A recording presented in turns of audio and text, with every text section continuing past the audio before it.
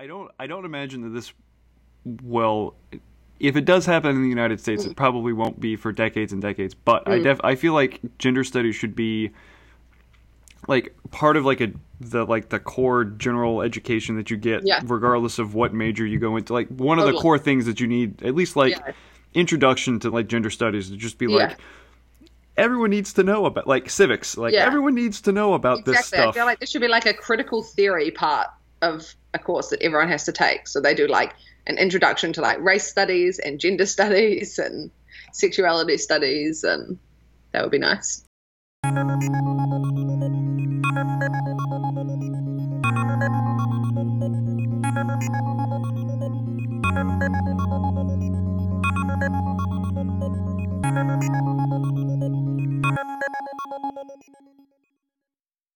Hello, friends, and welcome to Season 3, Episode 4 of So Poetry. I would like to start off right off the bat and apologize for any sniffles that you hear throughout the episode. My nose has been stopped up for the last month and a half because the weather on the East Coast has been absolutely ridiculous. I think it's going to be in the 60s in Baltimore today after it's been in the 30s and the 20s this past week. But regardless of that, I am talking to a newfound poetry friend, Olivia Hall, who I know through a haiku friend. And I think this is the first connection or the first haiku networking opportunity that I've had, which is really, really fun. So, Sophia, thank you very much for setting this up. But Olivia, would you like to introduce yourself, talk a little bit about what you're up to, what you're about? Sure. First of all, thank you so much for having me. Yeah. I'm really excited to just chat about poetry. So I currently live in New York City. Woo. But have prior to about 6 months ago, always lived in New Zealand, hence my non-American accent. Which Americans will eat up, by the way. That's really funny. The funniest part is just that I'm so used to being in rooms full of American accents now that I forget that mine actually sounds wildly different. But it actually sounds so different. And I am a spoken word poet and also a gender studies major and currently working and being a poet, really. I have been really excited to explore the spoken word scene in New York, which is pretty amazing, really. Yeah, I imagine that's one of the probably big hubs of spoken word stuff. Yeah, definitely. And a lot bigger than the New Zealand scene. The New Zealand scene's amazing, but this is on sort of another level. And so I spent my first 5 months here just sort of taking it all in and soaking it up. But I'm getting back to performing now, which is really exciting. Ooh, yay. Do you have any performances coming up anytime soon? I have one in 2 days, which I'm very nervous about. Oh, shit. Yeah. Give me... I spontaneously... Yep. No, I was going to say, at the end of the episode, give me the information for that, and I'll put it in the description. Cool. Yeah, how did that come about? Was this... Sorry, how did which come about? The performance, is it something that you had planned, or is it just we need... No, it's all sort of happened randomly insofar as it's actually a slam, so it's a competition. Oh, nice. And last week on Monday, I just randomly saw that there was a slam heat happening that night at the Bowery Poetry Cafe, which is very near to me. And I had made a promise with myself that in January of this year, I was actually going to compete in New York. And so I just spontaneously went that night. And it was super cathartic because I went by myself. Usually my partner would come with me, but he had an assignment due, so he couldn't come. And it was exactly like 4.5 years ago when I went to my very first spoken word event in Wellington, and I didn't tell anyone I was going, and I didn't know anyone who was going to be there. But it's kind of amazing to just go by yourself and soak up the poetry, and nerve-wracking when you're competing. But it went really well, and so now I have a final on Monday, basically. Congratulations. Thank you. But it's, very nerve-wracking. Exciting as well. So how, what do you do to prepare for something like that? I do a lot of practicing out loud is the main thing. It's Okay. just it's a lot of my nerves honestly come from thinking I'm going to forget the poem, which is my worst nightmare. And I did forget the poem last week, and I freestyled on stage for 2 seconds. And the main thing that's different is in New Zealand and the heat last week, every round you do a 3-minute poem. And that's what I'm very used to. So I can tell when I'm writing a poem when it's getting close to 3 minutes, basically. Oh, I know wow. the length of my own writing and when it's getting to a 3-minute poem. And my brain often, when I know I'm writing a slam poem, thinks in terms of this is going to be 3 minutes. Wow. But in America, they don't always do 3 minutes. And the competition on Monday has a 1 minute, 2 minute, 3 minute, and 4 minute round. Oh, nice. So at the moment, I am figuring out how to do such a thing. I've written a 1 minute poem. I've edited a poem to 2 minutes. I have a standard 3 minute poem. I'm hopefully going to write a new poem for the 4 minute round by Monday. Wow. Yeah. And I guess the other thing about that, the nice thing about the fact that the rounds are set by time and the fact that I will only have one poem that fits into each round means that I just do that poem. Whereas if I'm going to a slam, every round is 3 minutes, then you get to sort of play the strategy game. Oh. In terms of which poem you play first. After the first round, once you have an idea of what the judges are into, you can switch the order of things that you're doing. Right, yeah. Which is kind of nice, but gives it a funny element on the night when there's that sort of gaming aspect involved. Right, yeah. Whereas, it's you're playing chess almost. Yeah. Setting up strategies of okay, well I can come out strong with this one. And then I have 5 or 6 more that I could pull from depending upon. Wow, that's exactly it. I would usually go to all 3 minute slam with 5 poems that I know. And usually I have 3 that I want to perform that are the ones I feel the most attached to at the time. But there's also a chance that the judges hate my first one. And then I have to rethink it. People get cut after every round. Oh. So you can't be guaranteed that you're going to get anything. So it's actually a matter of making sure that you get through each round depending on how big the cuts are from round to round. Jeez. So you only need to win the last round to win, but you need to not get cut. Wow. That is... It's intense. That is such a foreign way to think about... Yeah. Not just the writing of poetry, but the presentation of poetry. Yes. Wow. It's how do you feel about what are your thoughts on, I guess, the competitive aspect of slams or of spoken word presented in that environment? In that environment. Yeah.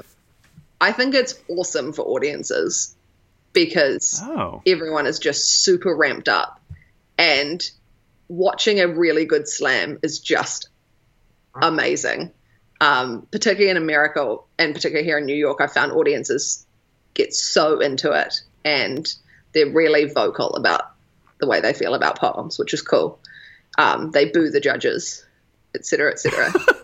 But I think as a poet, I just have to, and I'm a competitive person, so I like the strategy game. I enjoy the competitive aspect of it. But you just have to be aware that the same poem that bombs one night could do amazingly the next week because it's 5 random judges from the audience. Yeah. I feel that's... So the closest connection I have to, I guess, that style of presentation of poetry is submitting to residencies or chapel competitions or, contests that. The idea that, or even just submitting a poem to a literary magazine or something that's it's so judged. Yeah, it's and it's so subjective that depending upon who reads it, what they have read over the course of the day, what they've read in the last 5 minutes, what their mood is when they read it. Yeah, and that on a given day, if that poem wound up to them today, if the poem showed up in front of an editor today, they're like, nah, I'm not going to do it. Whereas tomorrow, if it showed up, they're like, fuck yeah, this is a great poem. Yeah. So I guess you do actually have to remember that in almost all forms of critiquing or judging of poetry.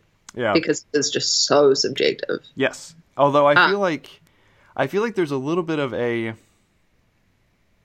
guess like the immediacy of like a slam, of that sort of judgment, I feel like is mitigated a little bit when you submit or you send things out and it's like like a month later, like, oh, I totally forgot that I sent this to them. It's like, oh, okay, and whatever. It's also private, right? Like you get told that your poem's not going to be published and you're like, okay, I don't have to tell anyone I submitted. And mine is like 5 people hold up scores in front of an entire audience. Right in that moment. I call her my poetry partner from New Zealand because we toured together, but she's American. Carrie Radzinski, who's an amazing spoken word poet. She always says that slam is just asking people to judge your feelings. Wow. Which is really funny and true. And when she said it, I was like, that's exactly it. Because honestly, like with the personal poetry I write, I feel like I leave my heart on the stage when I walk off the stage, and then 5 people rate it out of 10. So, well, like what? This is something that also that I've not like. What are the criteria? Is there like for slams? Is there a set? Like is every slam do they have the same criteria? Yeah, like is there a like rubric, like a universal rubric, or a sort of like in general, like these are the things that they're looking for, or is it all totally subjected to the judge too? So they're told that they're allowed to be very subjective. They're allowed to do it based on what they like. They're told that they should consider both the performance and the writing. Okay. And think about them. But most MCs at a slam will also tell the audience that it's their job to influence the judges. Oh. So you're also allowed to consider the audience reaction to a poem. Wow. If you want to. But if you want to be the judge that's like, I only care what I think, you're also allowed to block the entire audience out and just give a score with the warning that you might be booed by the entire crowd. I feel like that's... I had actually never got to judge a slam because New Zealand was a small poetry scene, and because I was a poet and knew everyone, it just wouldn't have made sense for me to judge ever. But the first poetry event that I went to here was a slam at the Neorican, and they asked who wanted to judge. So I became a judge for the night, which was so fun because I'd never done it. And because I know what I hate about things that judges do. Right. And so I tried to be really careful about how I judged.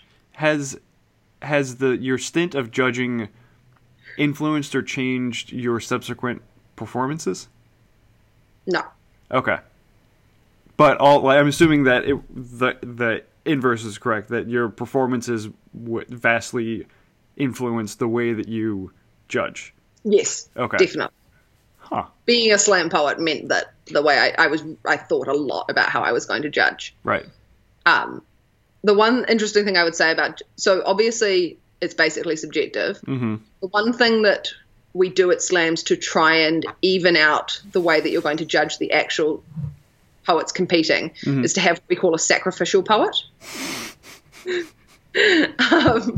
So the sacrificial poet performs as if they're competing and they go first. Mm-hmm. And the judges score them. And then the idea is that the judges should use that as their metric. Oh, okay. Judging other people. Because there's a classic thing people talk about in slam being score creep. That judges get more and more into the poetry as it goes on. Oh. So if you pull a 1 in a round, you might have a harder time because they get more into the poetry and their scores go up. Or someone amazing comes in the middle of the round. And then they all plummet. Really high score. And then they sort of all stay higher up as opposed to dropping back down to where they were beforehand. Oh, wow. So that's, when I talk about the subjective nature, you go to a slam being like, well, I go to slams being like, I know that if I pull the 1, I'm going to have a harder time getting through this round. But the idea is that the sacrificial poet should be your metric.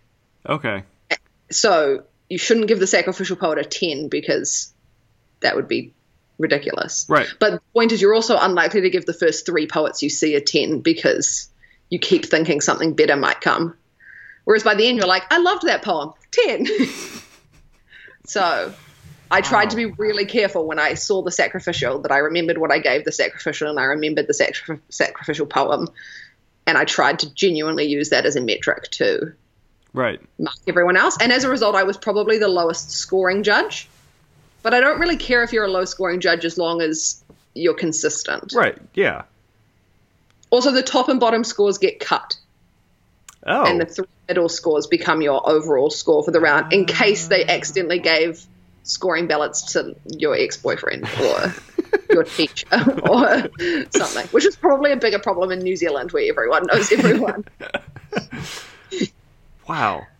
That's like the friend that I was talking about before we started who's doing the like the at least at one point was doing like gender related to pop culture stuff.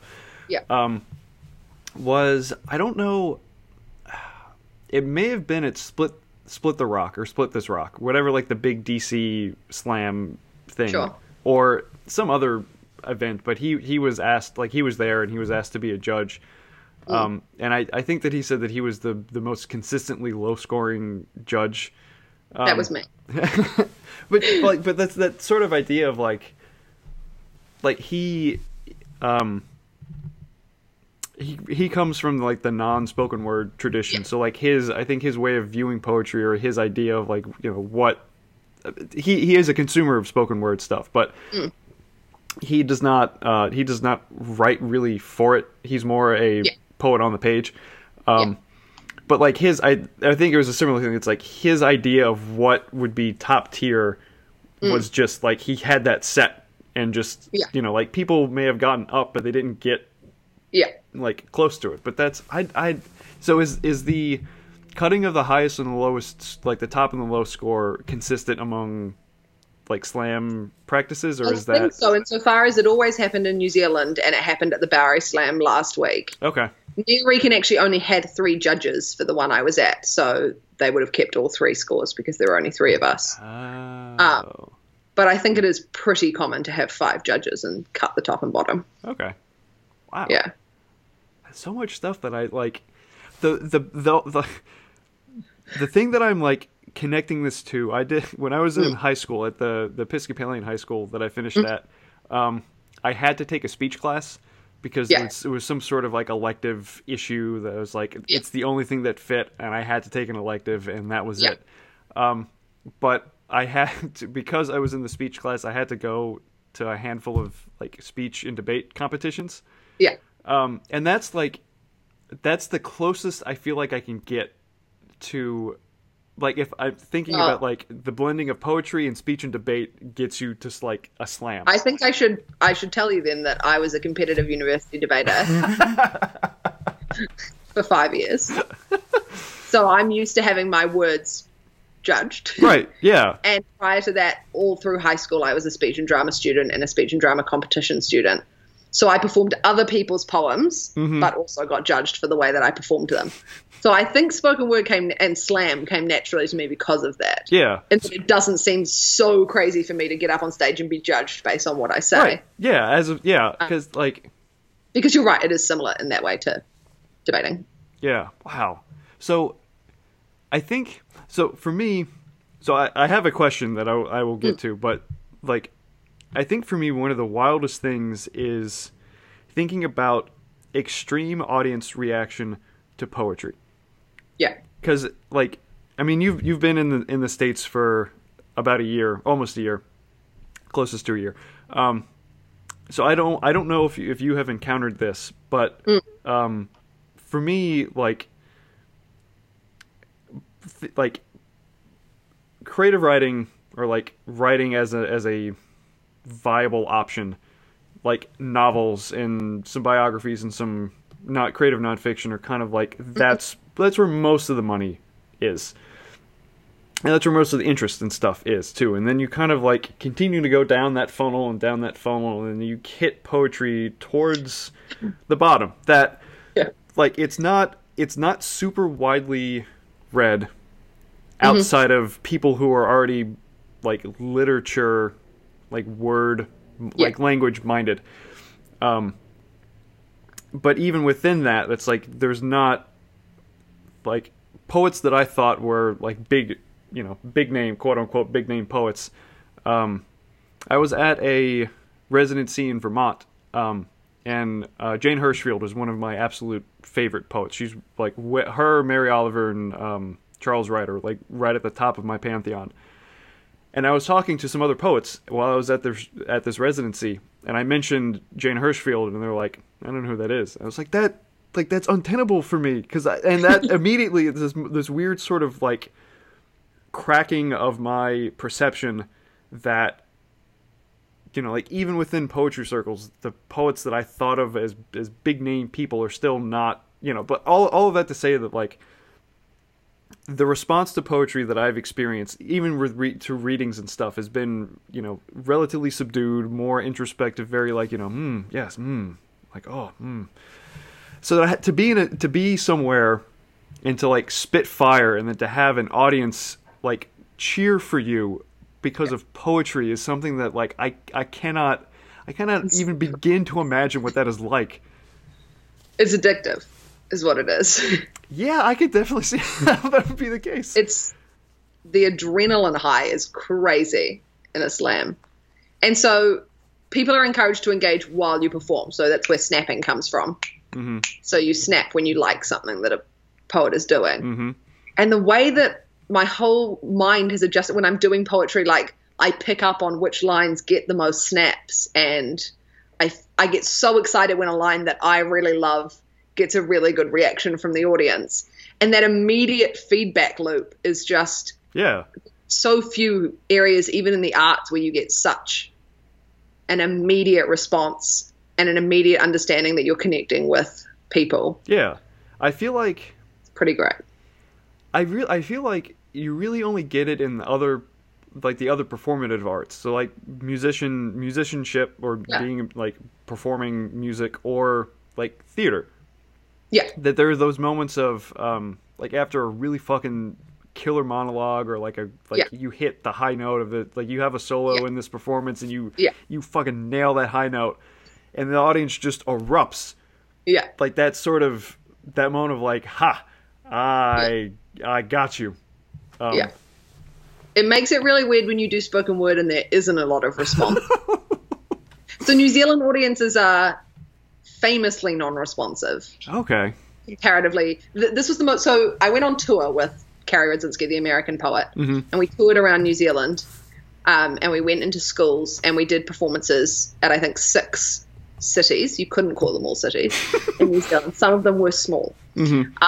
And we knew that it was going to be interesting to see the reaction. It was an explicitly feminist spoken word show that we put together. Nice. Which involved us doing joint pieces and individual pieces.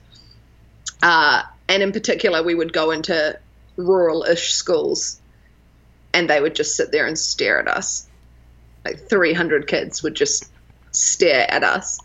And we're doing poems that we're so used to getting responses to that it is actually strange when you've learned a poem in the way that you know how you interact with the audience during that poem. You know where the laughs come, and then there's nothing. Was it the type of nothing that was like a nothing because they weren't connecting to it, or a nothing because they were so deep into I think we had both. Okay. So we've had kids who I could tell genuinely respected what we were doing and were really interested. And you could often tell because we'd do Q&As afterwards. And those are the ones that would ask questions. They were really excited to talk to us. And you could tell. And there were always a few that would come up to us afterwards who were clearly quite shy but wanted to tell us that they'd really loved it. And they were just people for whom it doesn't come naturally. My partner comes to every spoken word thing, and he is not a loud audience member. And I'm always like, you have to snap and whoop more. And I know it doesn't come naturally to Kiwis. So, and Carrie, when she moved there, was like, this is so weird. I just have to totally readjust what I expect from audiences. Yeah. Wow. And so she would spend like the first 2 minutes of every one of our shows trying to hype our audiences and be like, you can react, have feelings. But we definitely had one or two audience where I was like, I just don't think they get it. I just don't know if we're really connecting with these people. Wow. So was that a big... It's to be expected when high school kids are forced to go to a... Yeah. Yeah. It was never like that when it was you choose to buy a ticket and come to this show because you know what you're getting into. Right, yeah. So was that like a big...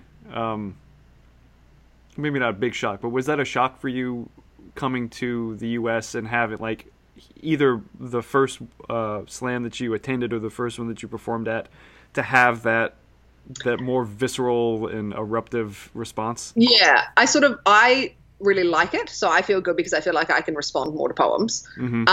But also I've watched so much spoken word online from the US, and you can hear the audiences. And I specifically remember Muhammad Hassan, who's a great New Zealand spoken word poet. He was our national champ, and he went to the individual World Poetry Slam in the States last year. And I remember him coming back afterwards and him coming to nationals, and I performed, and he just totally hyped me through the whole poem. He was so much whoopier and louder. I came down and I was like, it's so obvious that you've been in the United States.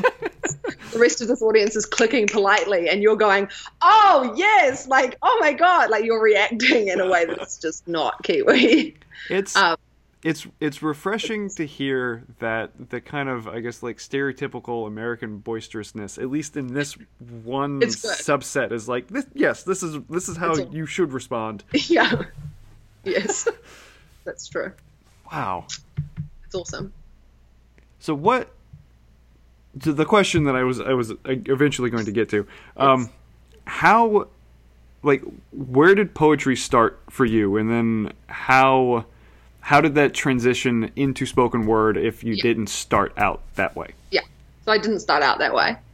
Like I said, I was a speech and drama kid from when I was 5. Wow. Which meant constant process of, so I sat exams every year until I was 17, but I also, from the age of about 8 or 9, competed probably in 5 or 6 speech and drama competitions a year.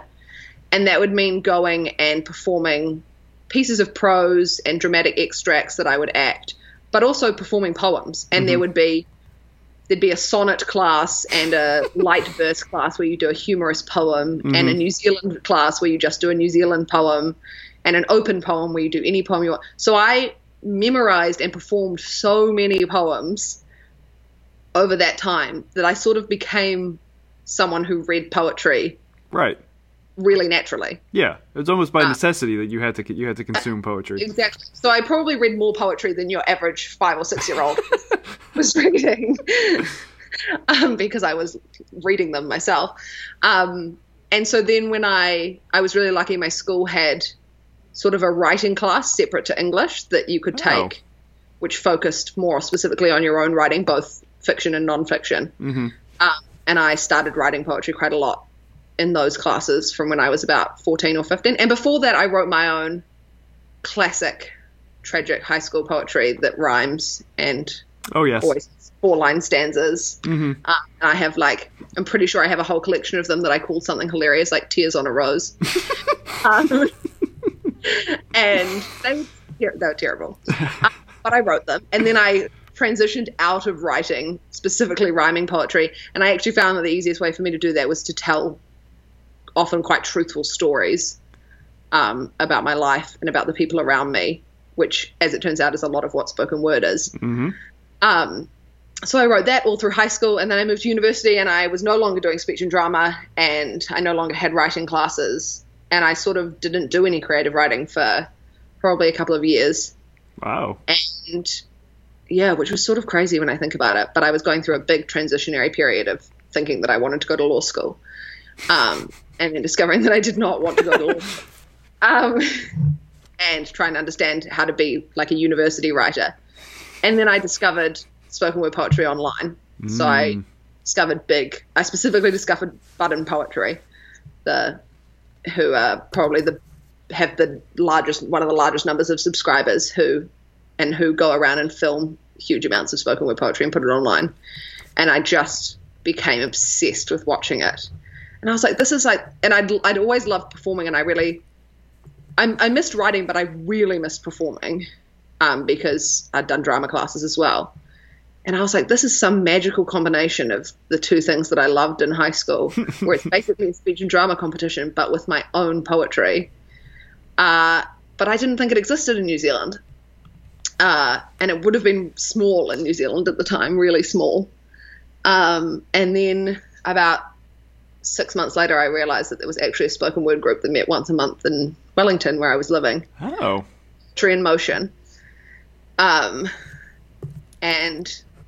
They're amazing. They're really big now. So I showed up to my first ever spoken word event and competed in a slam because I was like, if I go and don't do anything, I'm just going to get freaked out and then I won't. So I'll just go with these 2 poems that I don't even know if they're actually spoken word poems. I have no idea how this is going to work. And I only told my partner, who is my current partner, but who we lived in different cities at the time. So again, he wasn't there. And so I went and I did these 2 poems, and I think I came second, and I qualified for the regional final from that. And it was when Wellington spoken word poetry was still reasonably small, but the people I met there, I'm such good friends with now. I just totally fell in love from that first time. And then devastatingly, a few months later, moved to a smaller city in New Zealand called Dunedin, who really didn't have a spoken word scene. And so got pulled away from my spoken word family, but kept writing and actually got to represent Dunedin at nationals. And then I went back to Wellington and I spent probably 2.5 years on the committee, so helping run Poetry in Motion in Wellington and going every month. And suddenly New Zealand became this amazing hub of spoken word poetry because Carrie Radzinski and her partner Ken Arkind, who are both great poets, moved to New Zealand and gave New Zealand spoken word poetry this amazing boost. And we started doing things like sending Mo to the individual World Poetry Slam, which is the first time a New Zealander's gone to that competition.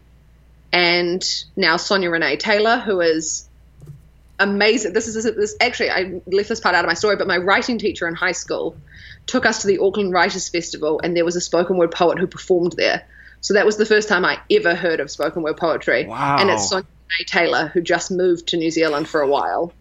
And she is the first spoken word poet I ever saw, and she did this amazing poem about the body not being an apology. And it was great. Yeah, so that was the first time I ever saw spoken word. Yeah. And now, the New Zealand scene is great. I love the New Zealand scene. There are some exceptionally talented poets there. But now I'm here learning about the scene instead, which is very, very, very different. Are there... So I've admittedly experienced and become in contact with a small amount of spoken word poetry from like U.S. other places, regardless of just my exposure to it has not been great, but there've been certain, maybe not conceits, but certain trends that I've a couple of that I've picked up with at least the American scene. Are there things that you have that New Zealand spoken word poets seem to do and U.S. spoken word poets seem to do, or any is there any overlap between them, or is it all There's a lot more overlap now because of the fact that so much of the spoken word poetry that you would access outside of New Zealand is American. Okay. So the style of spoken word poetry that you tend to watch as you're becoming involved in spoken word poetry, certainly for me, and I know for other New Zealand poets, is American. Okay. And I think that Ken and Carrie would say, and I agree, that there are probably, as a result, New Zealand poets that are closer to the American style because that's what they watched. Right, yeah, that's what they cut their teeth on. Yeah, but I also think, and I think I'm probably closer to the American style, but I also think that that's not necessarily just because I watched and copied that style, but because performance was such a big part of it for me. Mm-hmm. And performance was more natural to me than writing was probably. Mm-hmm. And I think that often American poets are very big performers, spoken word poets. Okay. They're big on the stage. Yeah. And some Kiwi poets aren't. I think Kiwi poetry is sometimes not as political as American poetry, spoken word poetry, which is very political, although there is political poetry in New Zealand. But specifically, I also think we have this group of poets, and we had a few in Wellington who are all wonderful, who are very, very, very funny. And they're very funny, but they're also quieter, and their performance style is different. So my friend Michael Howard's poetry, which I love, couldn't be more different from mine. It rhymes, but it is so clever, and it is clever in a way that I often am like, Michael's poetry would work so well on the page as well, and does work so well on the page as well, because it takes listening to some of his poetry multiple times before you pick up how many clever things there are in his poems. Okay. And so he tends to be a slower performer than others because he slows down to let you into more of that language, the things that he does there, whereas I'm often quite loud and angry. I can be soft, but I'm often quite loud and angry. And I guess in America, obviously I've only been exposed to a tiny part of it in New York, but I'm not sure they would quite know what to do with Michael. Like he'd be so different. I think lots of people would love him, but I think he'd be so different to so much of what I've seen here, in that he would get up on stage and it would all rhyme and it would be amazing and hilarious. But I doubt anyone else would be doing that. Okay. So there are definitely differences in that sense. Would you ever want or I guess, do you want like the poems that you perform to exist on the page as well, or for you are they just like a performative thing? It depends. I am really working on my on the page craft. It's something I really want to become better at, and specifically thinking about how my poems look on the page, because often when I'm writing, I'm not thinking very much about how they look on the page. Okay. I'm significantly more concerned about getting the words down. Mm-hmm. And for me, writing is very much an out loud experience.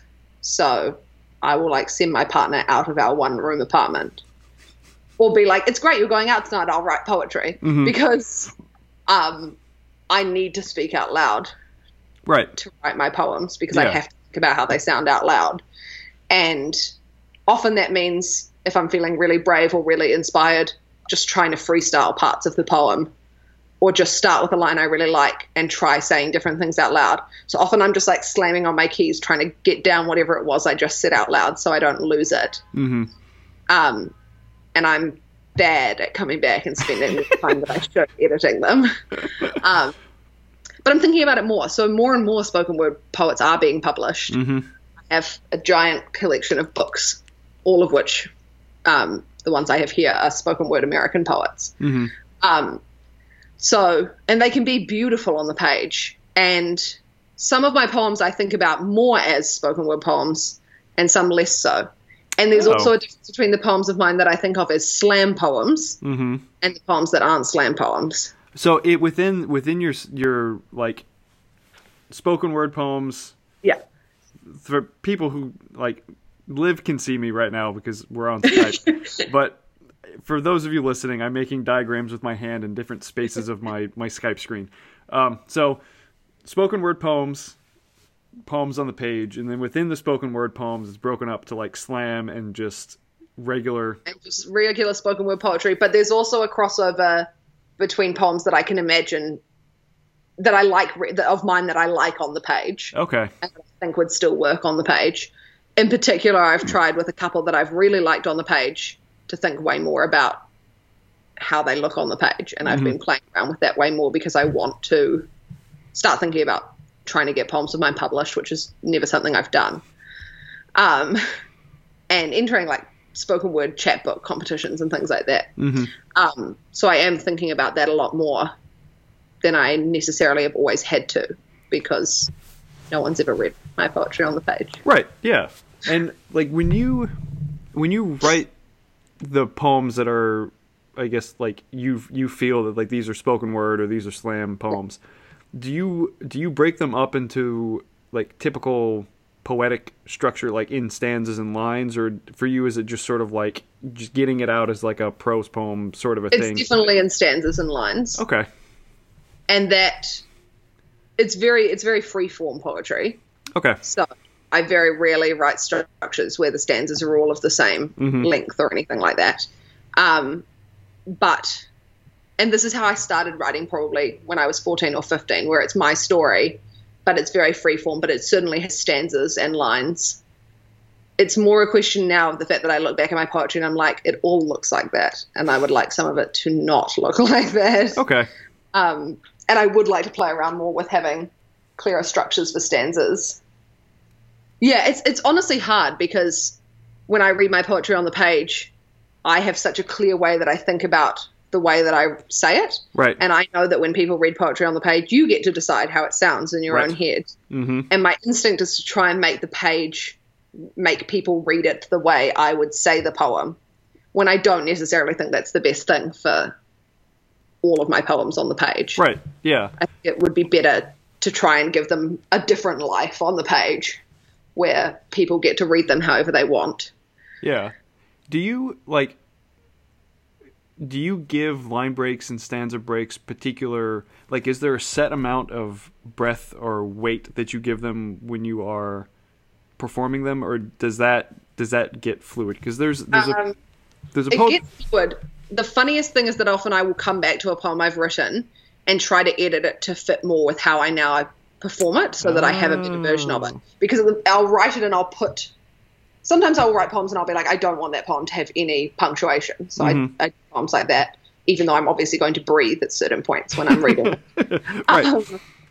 But sometimes I'll have put breaks in, or I'll have put full stops in, and I'll come back and look at the poem now that I have a set way of performing it, because it takes a few times before I'm like, that poem is ingrained in me. Mm-hmm.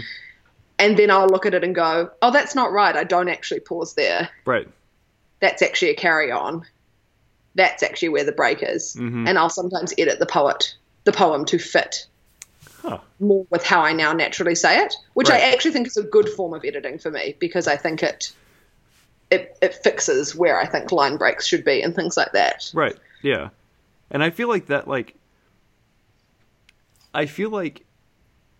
spoken word poets might have a little bit of a benefit, like what you were talking about, how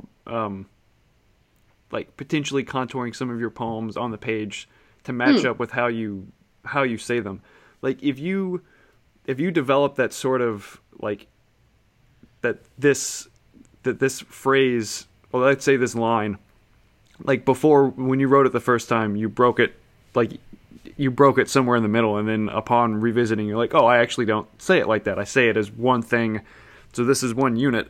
Like, if you begin to develop that, like, you could transfer that into the writing style and have a set, like, at least for you. Yes. And it's like, if people have your book and then hear you speak it, they can begin to match up a little bit with, like... Yeah. Because I feel like there's...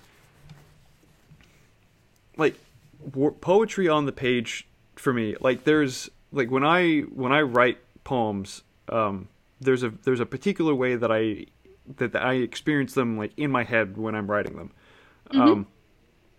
And I do try to, like, write them as if, I do try to write them out on the page to match pretty closely to how they, like, the pausing and, because, like, lines for me are, like, more or less complete thoughts, or, like, complete images. Sure. I do in jam stuff, but it's, like, in reading it like, there's weird sort of natural, I mean, I'm sure that you've heard a little bit of it while we're talking, like, weird sort of natural pauses that I put in between the things that I say. And I think that massively reflects in the poetry that I write. But I know that when I read them, even though they appear in my head and they appear in me in a very particular way, when I read them aloud, it's still sort of nebulous. Like, there's not a set, like, this is how this thing is supposed to sound. As opposed to my music, which is like, there is a very particular way that, like, this is supposed to sound like this. Yes. And I feel like that's really interesting. And I feel like with spoken word, like, that's like the same differences between your poetry and your music, I think. Yeah, because, like, when I know I'm going to slam it, or I know I'm going to perform it a lot. Yeah, that it's like you lock it into that. And I perform, and I perform my poems the same way, more or less, every time. Yep. In the same way you would perform a song. Yeah. There isn't any radical changes in how I present a piece, because it is actually, in my mind, like a song. Right. It's like a musical piece. Yeah, and I think that, like, I think that there is a benefit for some poems being written more, I guess, more or less the way that I write them. That it's like you get them close, but there's no sort of, like there's interpretation of, like, how, like, where you could break. Like, there's a poet that I love named Leon Lee, and one of my favorite poems by him is "Have You Prayed?" It's up on, like, poetry.com or whatever, like, the poetry. Okay. And there's a recording of him reading it. And the poem itself is, I don't know, it's maybe like in the book, it's maybe like 2 pages long or so. But when he reads it, it takes him like close to 3 minutes, because he has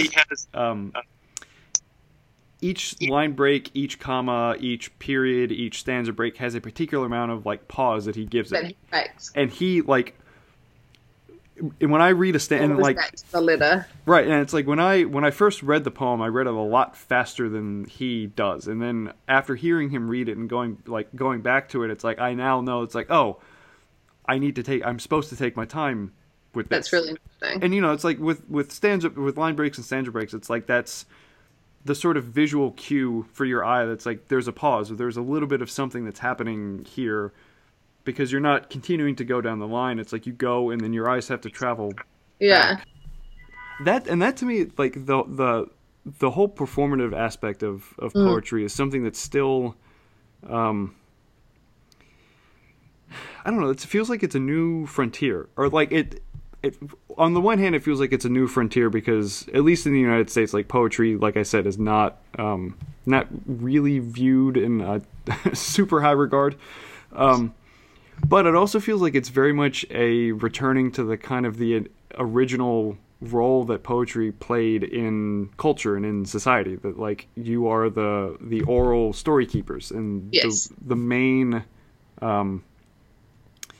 I don't know, like the main avenue that you would present this information to people is verbally, without the benefit of writing down, which, like to me, like explains so much of the old, or like the sort of traditional views of like what poetry traditionally is seen as. Like it's rhyming, it's very structured. There's certain things that like, because all of that makes it easier for people to remember when they just hear it. Yeah. And once it shifted into the realm of like, oh, I could actually spend like an entire day looking at this one particular poem in my hand on a page, I feel like that, I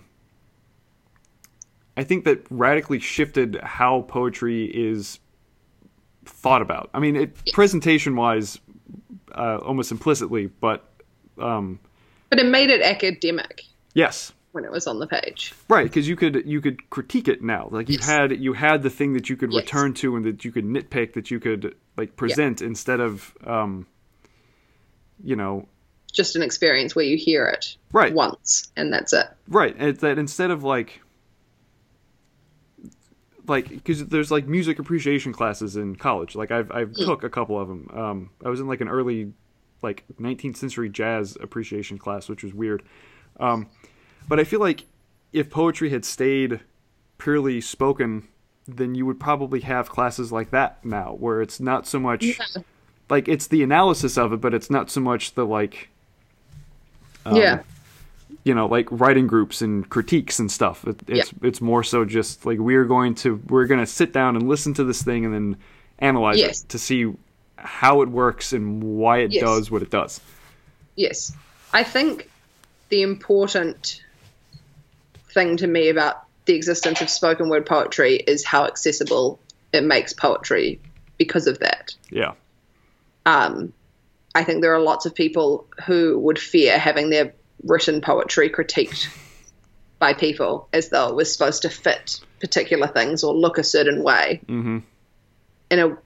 Particularly for people who aren't naturally academic or who aren't naturally page writers. Right. But given that spoken word is built so much around telling your story, I just think that it's opened poetry up in some ways. Oh, yeah. And I know that there will be people who think that, and there certainly are, someone in New Zealand wrote a raging article about how spoken word poetry isn't poetry. But, I mean, music's allowed to have lots of different categories. I just don't really know why poetry can't also have that. Well, I think so. This is related, I think, to there was an article in The Guardian. I don't know if you saw this that came out recently talking about Rupi Kaur. Yeah, Rupi Kaur and Kate Tempest. Yes, about that there was I love. the Kate Tempest is amazing. it was, I think, like the PN Review or something like that had a pretty scathing response to like that type or that style of poetry. Yeah. And I feel like it's funny. I don't even like. They're not even anything alike. Right. When Kate. But even that, like the connection of, or like with the emergence, I'm imagining with like spoken word as a major, like a major avenue or a major presentation force of poetry, there was probably an extreme amount of backlash from the old guard, yes, like academic poets, definitely. Because one, I'm imagining there was a lot of really young people that were getting into that style. Two, it made poetry a hell of a lot, like you said, a hell of a lot more accessible, and generated the type of buzz that like traditional in doesn't get right. Yeah. You know, like traditional it's like old white men poetry. I also think it freaks old guard poets out because spoken word poetry is often just so personal, and it's not always metaphors to tell you about my life. It's just my life, right? And it's sometimes I worry sometimes because I often think that I use very simplistic language, and I think that people who are like old guard poets would read it and be like, this isn't a poem, this is just some words. Yeah. But I try not to care about that much because I do think it's really important and really accessible. I've actually seen both Rupi Kaur and Kate Tempest live. And I mean, they're extraordinarily different. Kate Tempest is, I mean, obviously basically a rapper. So she also is a rap artist, in fact. And a lot of her poetry has, in fact, that's also a thing that's very different about America. People who are into rap, are rap artists, will compete in spoken word and in slam with things that are essentially what I would consider to be raps, which I've really seen in New Zealand, which is awesome. And it's a way that spoken word poetry is much more diverse here, which is cool. Yeah, so Kate Tempest is. When I went to her show, it was a gig. Like I was in a mosh pit. She was rapping and doing spoken word on and off, so she had a band there for when she was rapping. Mm-hmm. But the same stories would be told both in her raps and in her spoken word poems. So it was like this one big long story, which was so cool. Oh shit! And so far as like she sometimes uses the same characters, or like you can see that there's crossover and links, and it's awesome. She's amazing. I saw Rupi Kaur at the Auckland Writers Festival last year, and Rupi Kaur gets a lot of slack. She gets way more hate articles written about her than anyone else who's famous for spoken word poetry. And I think people particularly pick on it because it's so often bite-sized. So it's often, she writes very, very tiny little poems. Mm-hmm. And people are like, that's just one thought. Like, that's not really a poem. And it's not my favorite poetry in the world. But there are bits of it that resonate with me. And that's really the point, is that she's resonated with young women in particular all over the world. But when I saw her, her performance style was nothing like what I expected. And I found her quite difficult to listen to. I didn't like her performance style as much as I actually liked her poetry. Really? And that was one of those instances where I'd never heard her speak, but I'd read her book. And then I heard her speak, and I was like, I prefer this in my head. And I like her poetry. I don't think she deserves the slack she gets, but it was a weird experience as far as... And actually at the show she did some longer pieces which would never make it into her books because her books are all very short. So she called her sort of spoken word pieces, which were closer to 3 minutes. And she has a very sing-songy voice, so she's very like methodical and quiet and very, very gentle, and that's lovely, but it's not my favorite thing. But regardless, I just think they've both obviously connected with huge numbers of people, which angers people who think that their poetry should have connected with huge numbers of people. Well, there's a so the friend of mine who's working through his PhD is the one who posted about the article and then posted links to like the original review, and then I think Kate McNish was one of the other people that the reviewer like took to task in Yeah. that poet's response. And so in most of I'm connected to in Baltimore a large like writing community because the University of Baltimore has a pretty awesome like MFA program. So most of the people that I know in Baltimore are writers, and they were all on this thread. At least all the poets were talking about like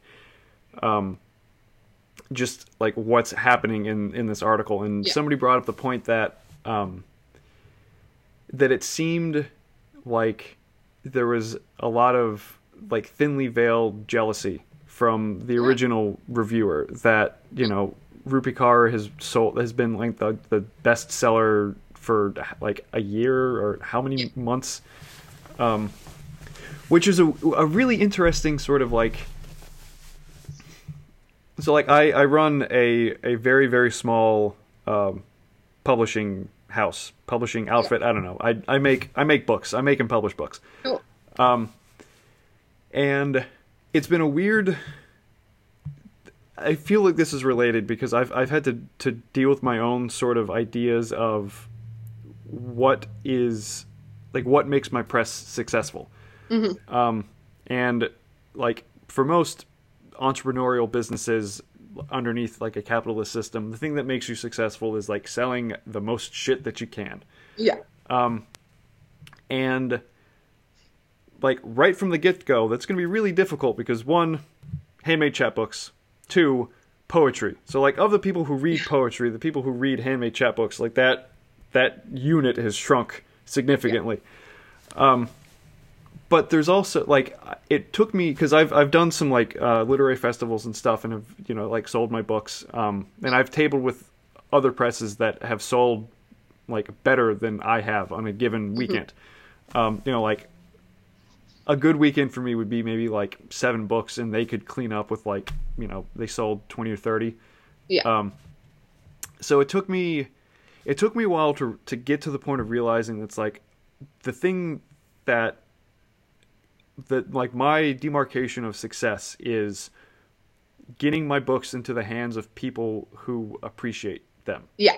And I've had like the last like 3 festival, like Lit Fest, Book Fest, whatever that I've done, like there has been at least one person that like you're the type of person that I want that I want to read my books. So it's weird to see people like Rupi Kaur and Kate Tippist reaching millions and millions of people, and to not like to initially have that little bit of that jealousy of like it's like oh fuck, damn totally. it. But then to allow that to pass and to realize for me personally realize like well, that's great. It's like that's millions of more people fucking reading poetry. Like that should be the end game. Is just also my like natural instinct to be like, why are you specifically picking on young female writers? Right. Yeah. Like that's the other very much there. That article is just about young women. Yeah. And I find it hard not to be like some of your jealousy is that Rupi Kaur got famous because of Instagram, and I just don't know if you can handle that a young woman made herself famous on Instagram and that made her work famous.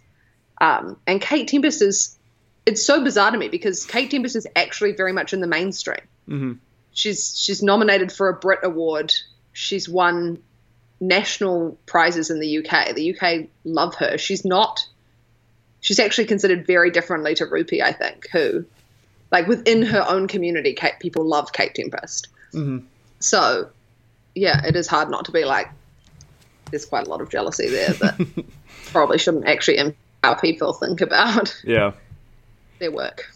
And like I don't know.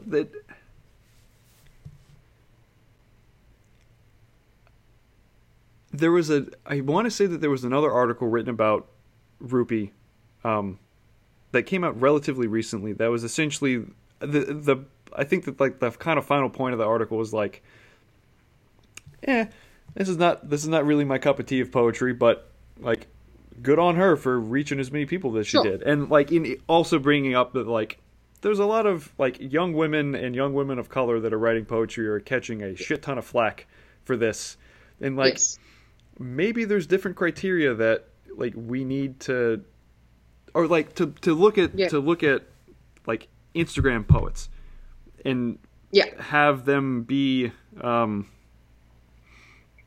like, you know, they are being judged through with rubric of poetry instead of trying to meet it. It's like, oh, this is maybe another, like, this is something else that's happening, and we have to deal with this or look at this or experience this differently than we would like other, like, older forms of poetry.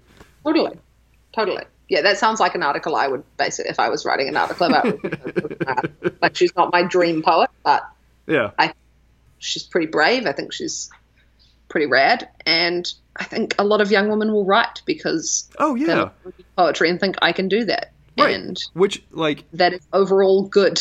Yes, and that to me is like, if you were really concerned about like poetry and the state of the arts, you'd think that was great. Yeah, it's like you should be rooting for this. Like, your end goal should be like, well, yes, like I will do like anything that gets people reading, anything that gets people writing, anything that gets people, you know, like, because I feel like at its core, like, poetry is like the art of sharing emotional experiences or like emotional truths, and like that is one of the best ways to build up empathy and build up understanding between people when you're actually dealing. It's like, oh yeah, I felt that, or like I know exactly, you know, which for me is like, that's a net good, like that's a positive thing. That's definitely, you know. I also think that's something people like about going to spoken word shows, in that you react to something that you really like and you get to go and talk to the person who wrote it afterwards. Like, the conversations I have after spoken word shows are just my favorite thing in the world.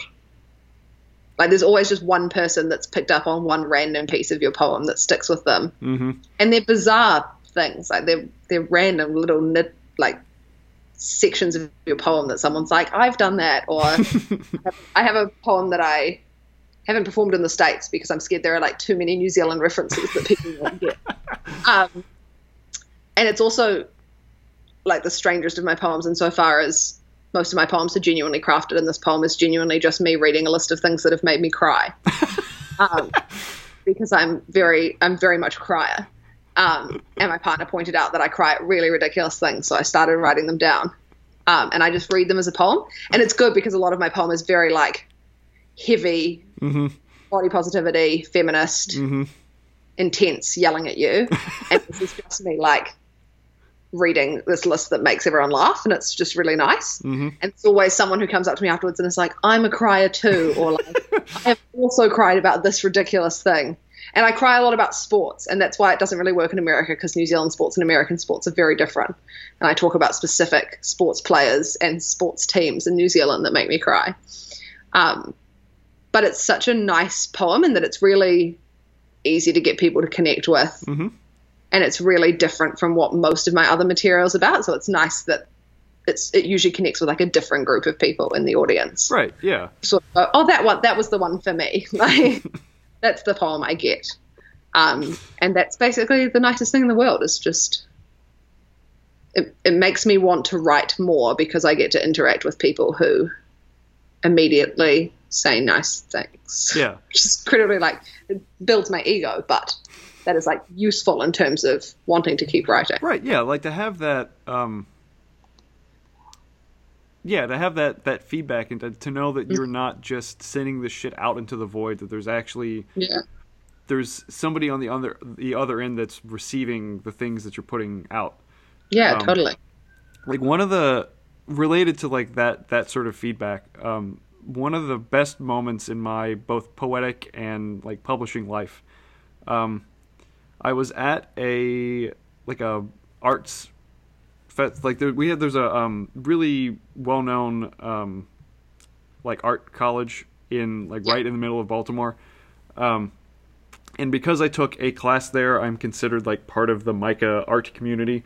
And so every winter they do an art market, which they set up like in one particular building on campus. They like, students can apply, like lots of like printmakers and ceramic students who have just made a shit ton over the year will like they'll do it like right before Christmas. So Yeah. like, holiday presents, buying stuff, whatever. But just as a way for like students to have an experience of like even though like commodification of your art's not like the end all be all, like Yeah. you could make some scratch doing this a little bit. So I had my books on display there, and there was a young woman who came up who was just kind of like perusing stuff, who was wearing all blue. Like everything that she wore, that she had on that day, was blue, and she had a little bluebird like brooch pendant on her collar. And 3 of the 5 books that I've published are blue. Like the covers are blue. Yeah. Just because I don't, that's how they fit. So we started talking, and she picked up 2 of the blue books, one of which was my own, and one was like the first other person that I officially published with the press. Yeah. And she said that she was going to give my collection to a friend of hers, just because she thought that it would, like, her friend would appreciate it, which was like, oh, this is like, that's great.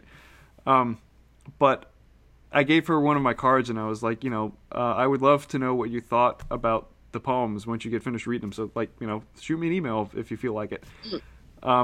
So about like, I didn't hear anything from her, and I kind of forgot about like telling her that, for me, like a week and a half, 2 weeks or so. And then she sent me an email, and I have it pinned above my desk in my room where I do all of my like book arts official business stuff. Yeah. And she got it.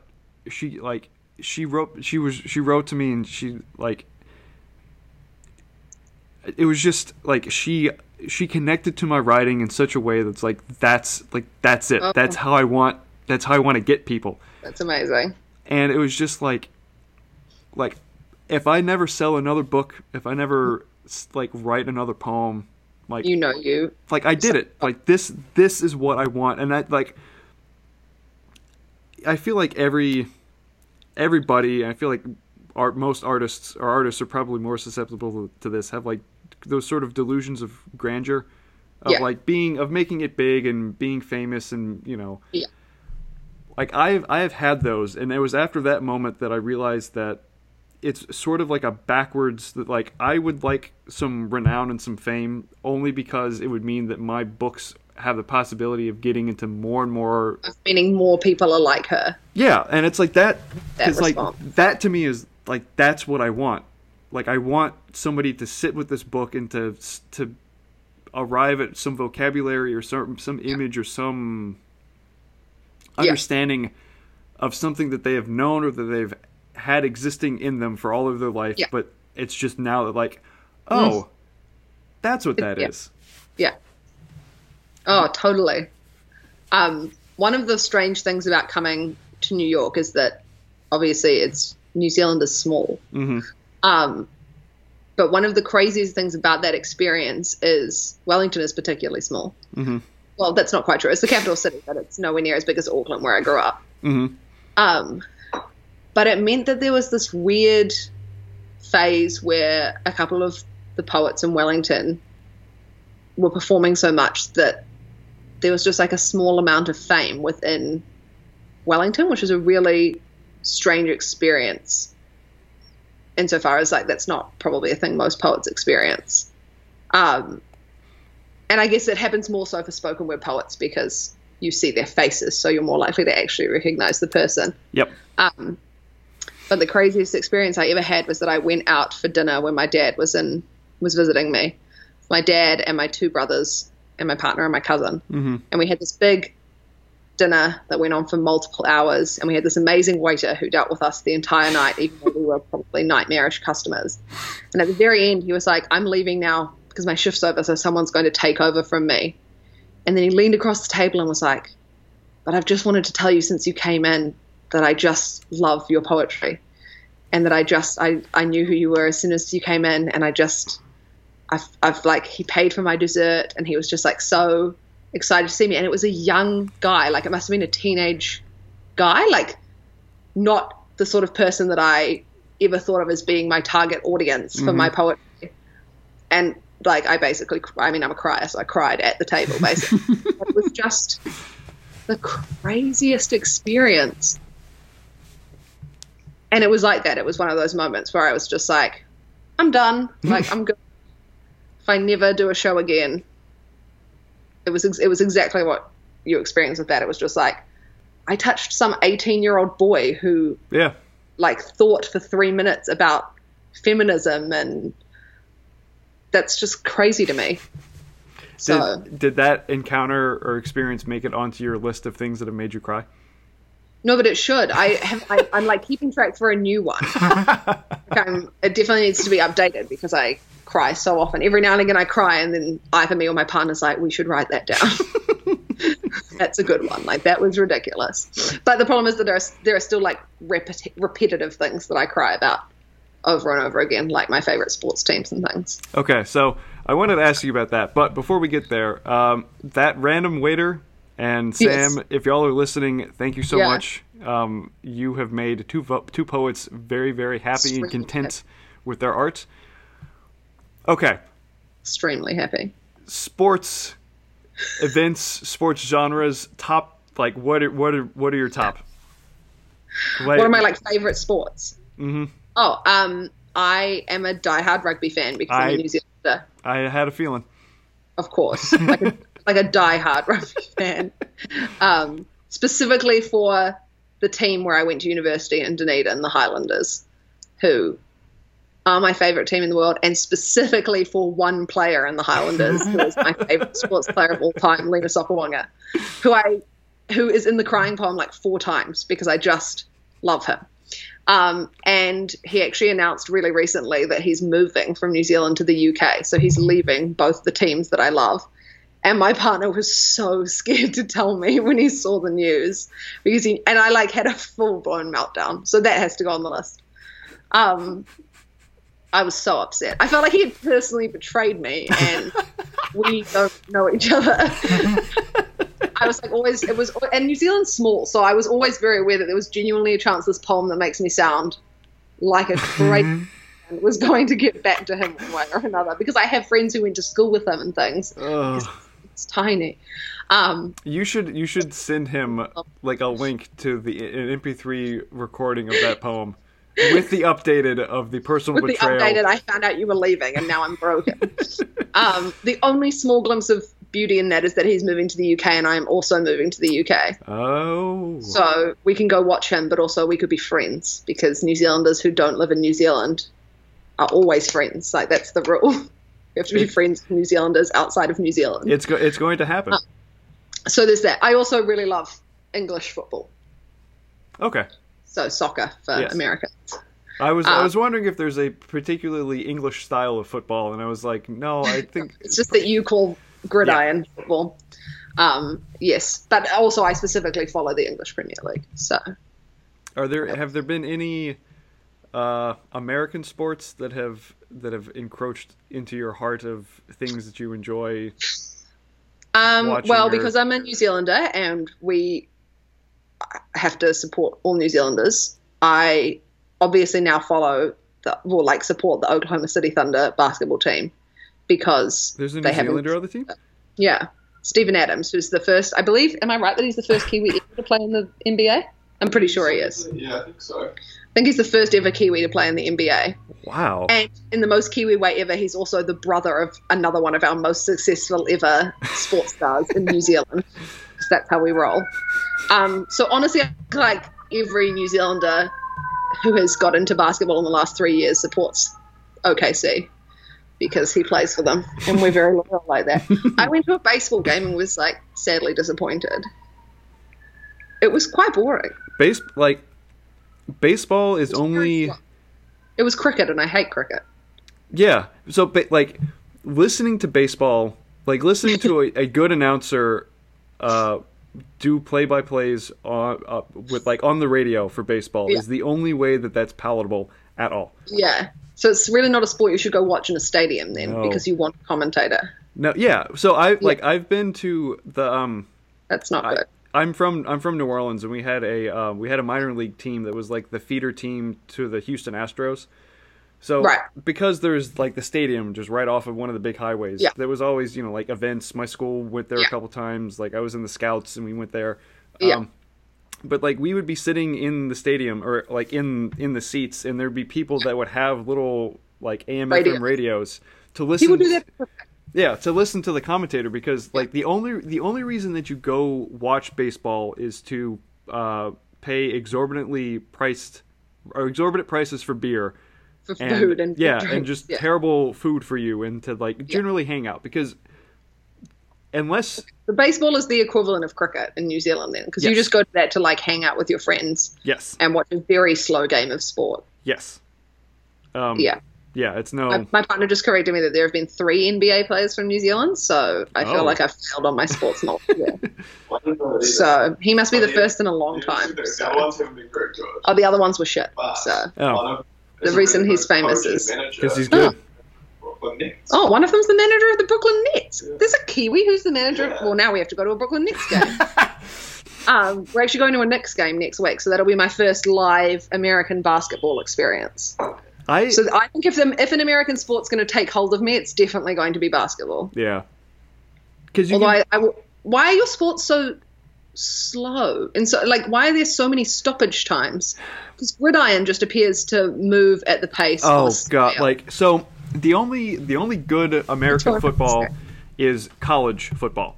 College football is Right. fantastic. That's actually better. Yes. Okay, interesting. I think because my hypothesis for this is like I was never a big sports participant or watcher, but my don't like my participate. family like New Orleans has a team that for the vast majority of my life sucked, and that was the like And they got good. yes, they won a Super Bowl, Yes. Oh my god. and they That's were exciting. in the playoffs until last week, 2 weekends ago. If they had won, they would have been in like the semifinals, but they got beat in like a crazy last minute touchdown scenario. But so my hypothesis is, college football, like the players have something to prove because they're not professional yet, so they're trying to Yes. show off. So you get more like Oh, perfect. like more spectacular plays, more interesting plays, more like Then. just like more stuff happening. Whereas with professional stuff, it's like it feels like it's the same sorts of plays, the same sorts of things over and over again, and then you have like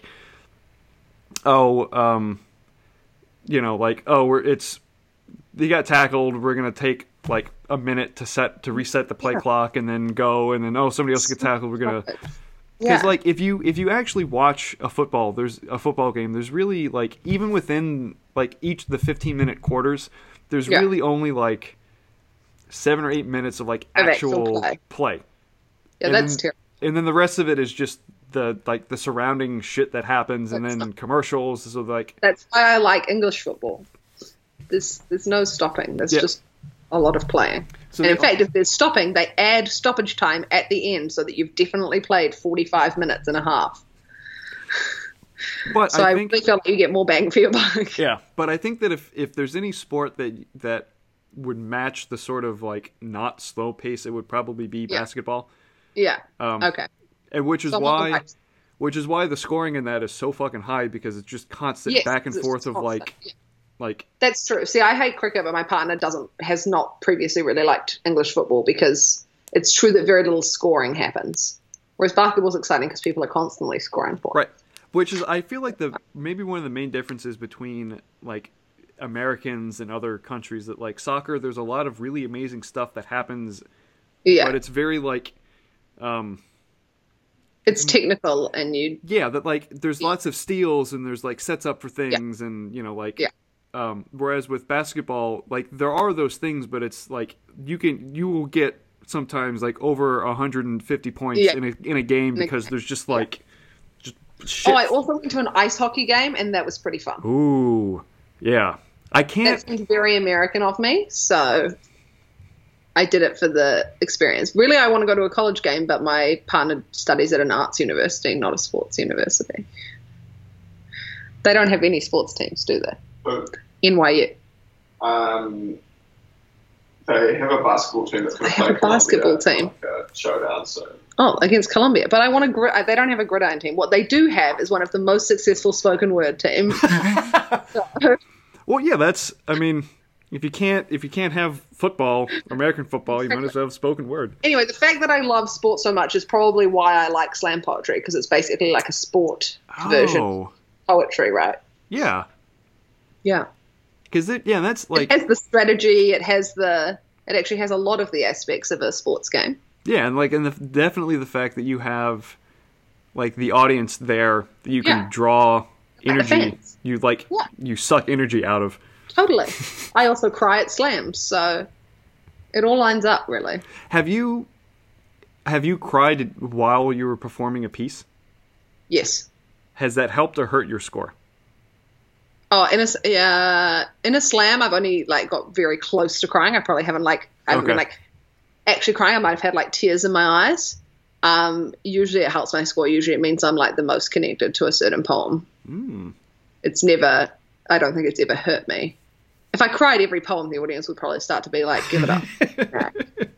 But if it only happens once, but I cried.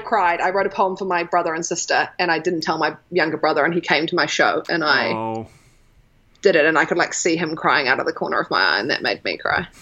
But I'd just done my crying poem, so everyone knew that it was perfectly normal and not to panic. So I definitely cried while performing. So what, like, people who've listened to this podcast before know that I send out like a list of questions as just things to think about. And I try not to lean too heavily. I don't know why I'm talking to the microphone. I could be talking. I try not to lean too heavily on the questions. Yeah. But I am like, because spoken word is so, or can be so, like political and so, I don't know, like current or just like embedded in whatever is happening in the culture or like just happening at the time. What, like, is there a defined role that a poet should fit for you? Or like, do you think that there is a defined role that poets have or should have in like society or culture, or just even within like the communities of like where they're practicing their poetry?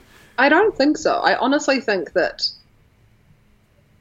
like the duty of a spoken word poet particularly is like first and foremost to themselves in terms of sharing stories that they genuinely have something to say about, and trying to do so in a way that is going to allow other people to relate with that story. I think what is really, really cool about spoken word poetry is how diverse it is. And so in that sense, there probably are people that feel like they have a duty to speak out about injustices that their community faces, about political issues that are particularly important and impact them.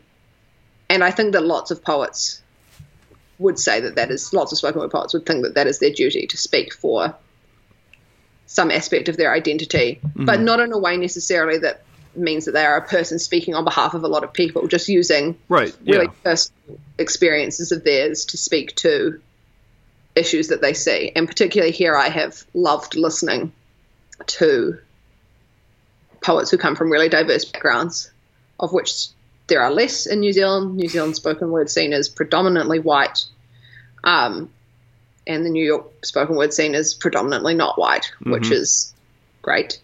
And actually the competition I'm competing in is specifically for women or non-binary. Oh, that's awesome.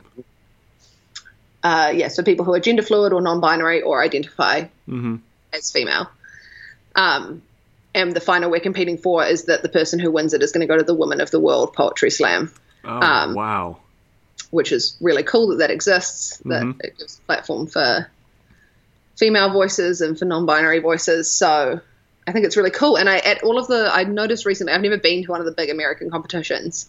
They have one for college students. They have a national one. They have the individual world, and they have WELPS, the women's one. And I noticed that they tend to run about 4 days, and most of the nights they'll have open mics that are specifically for certain groups of people. So they'll have a queer open mic or an LGBT open mic. They'll have a youth mic for younger people that are there. They'll have a people of color mic. Mm-hmm. And that's really cool to me. They make sure that they amplify voices that don't otherwise get heard. And honestly, I think it's mostly the duty of other spoken word poets to listen to the stories that they can't tell and that they haven't experienced. Mm-hmm.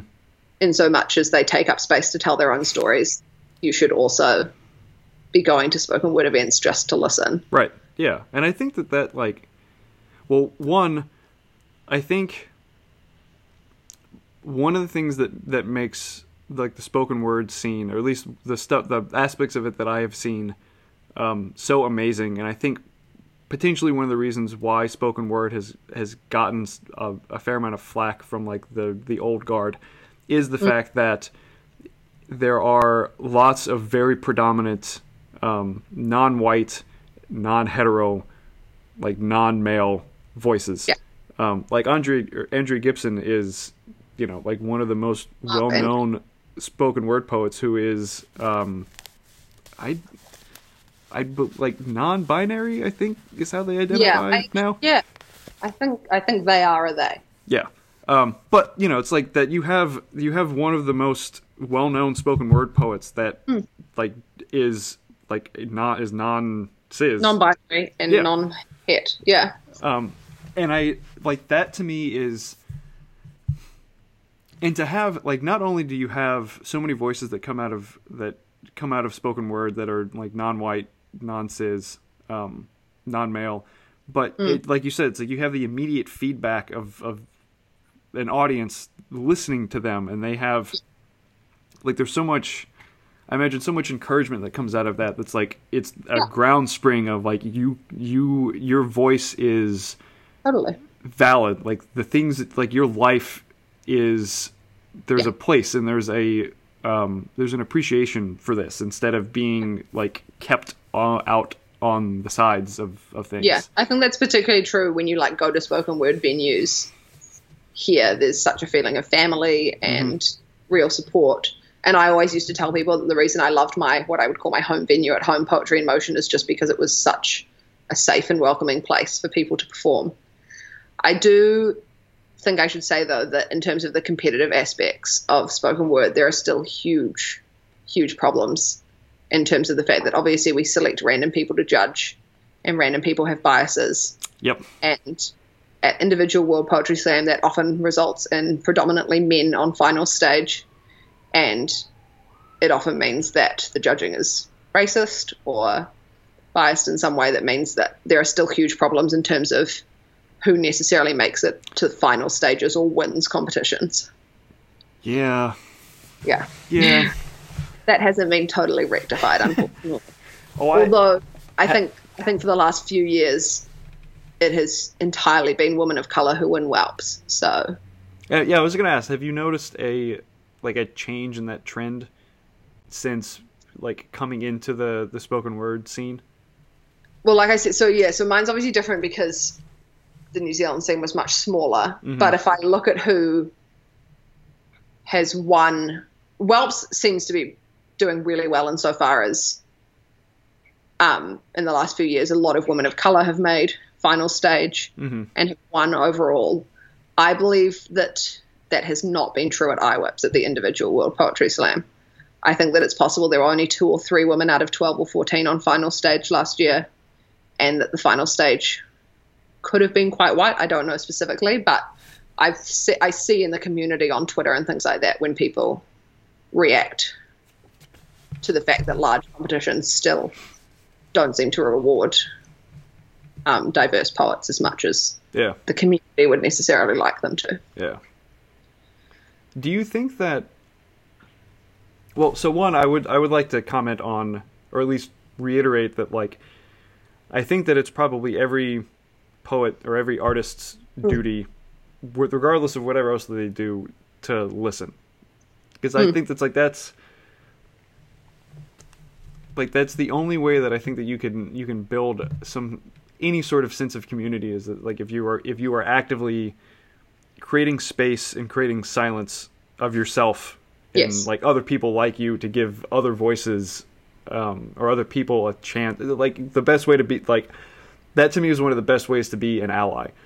Yeah. It's like you sit down, you shut up, and you just listen to somebody who has lived this thing instead of trying to tell them the thing that they have lived, based on your own experience.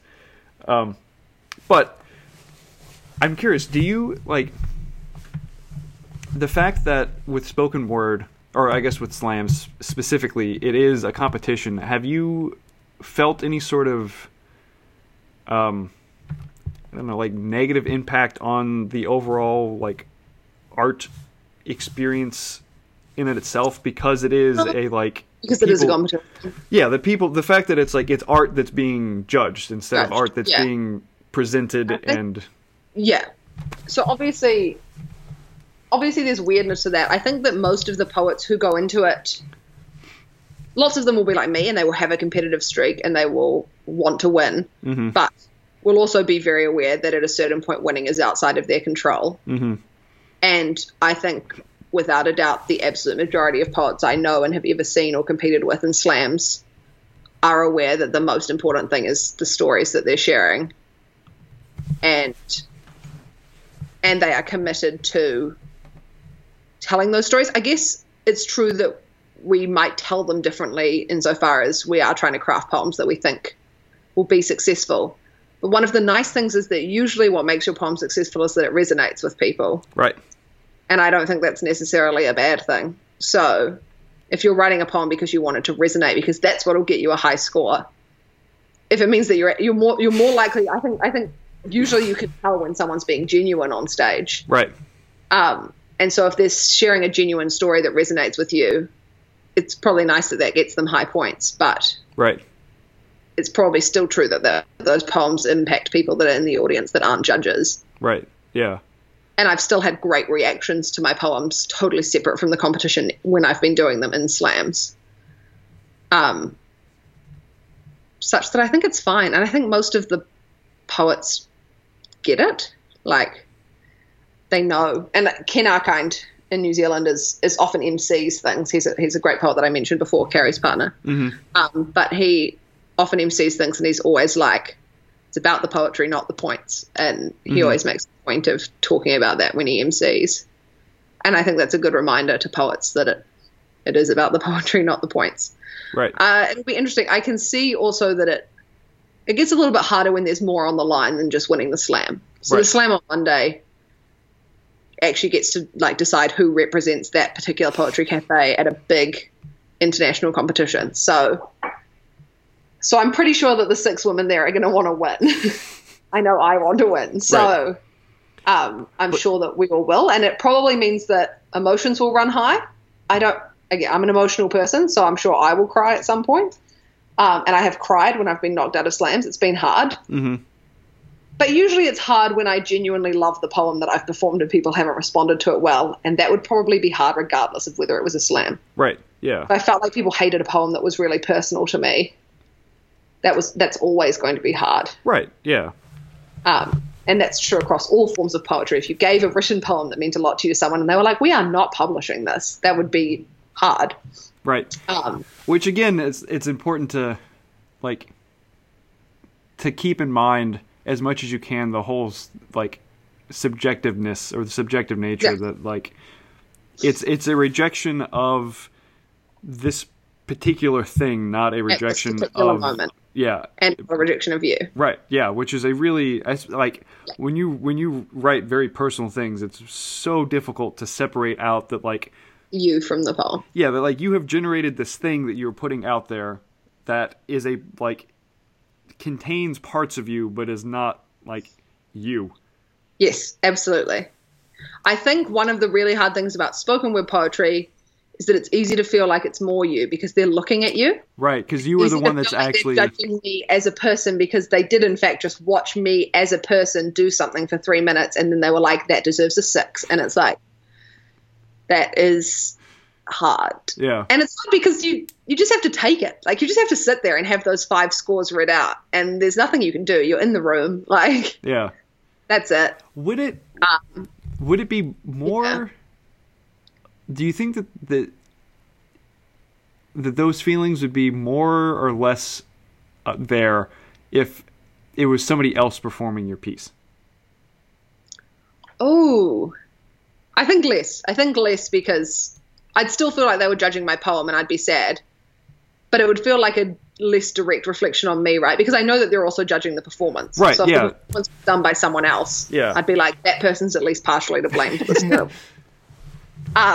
Which I feel like poets that write primarily for the page are insulated, at least in some degree, from the like. I guess so, yeah. It's just the writing. Like, it's not the performance, because most people or most readers at readings are not being judged based on how they read. Yes, it's like that's not one of the criteria, or even like the submissions and stuff. It's not like it's just the piece. It's like the work is standing on its own merit, whereas with spoken words and with slams, it's like it's the work, but it's also your performance of it. And it's the way you perform, but also I'm sure that there are concerns about just it being you, concerns about judges who are racist or judges who are sexist or judges who care about the way you look on stage and the fear that any of those things might contaminate your work or the way you perform it.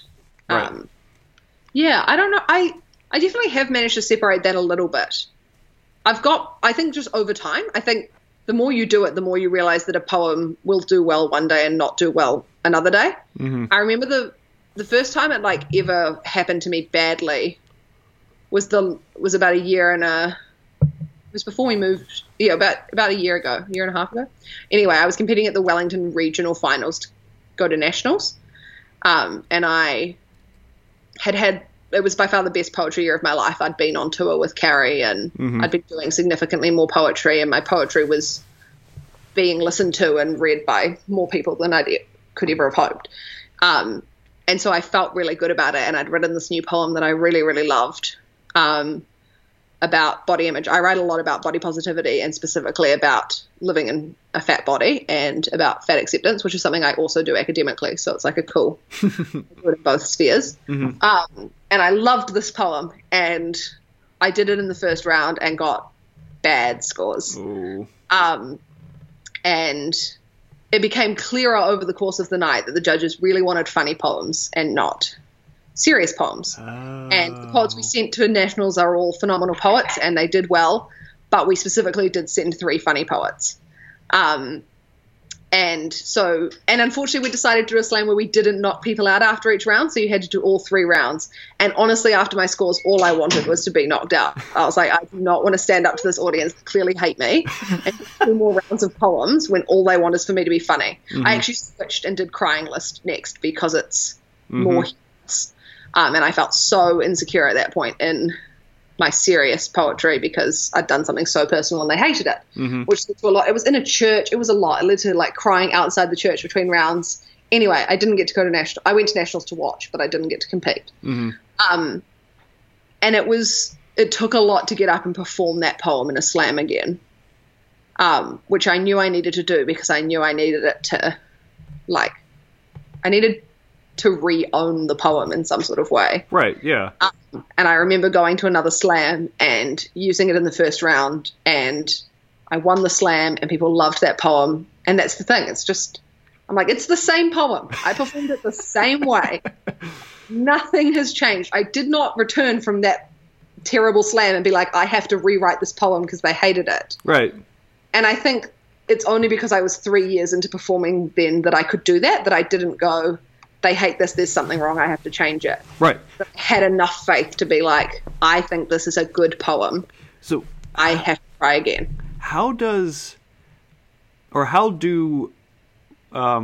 responses either from judges or from audience members affect your editing process of your poems? Not a lot. Okay.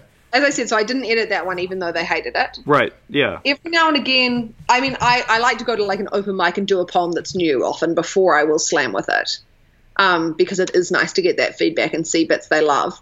Mostly it helps with like the tightening of a poem, the realizing that, or realizing that I'm not being clear about something when I'm trying to allude to something and I don't think they've quite got it. Mm-hmm. Sometimes they really love a line that I hadn't thought that much about, and that's really nice because I'll think more about that line.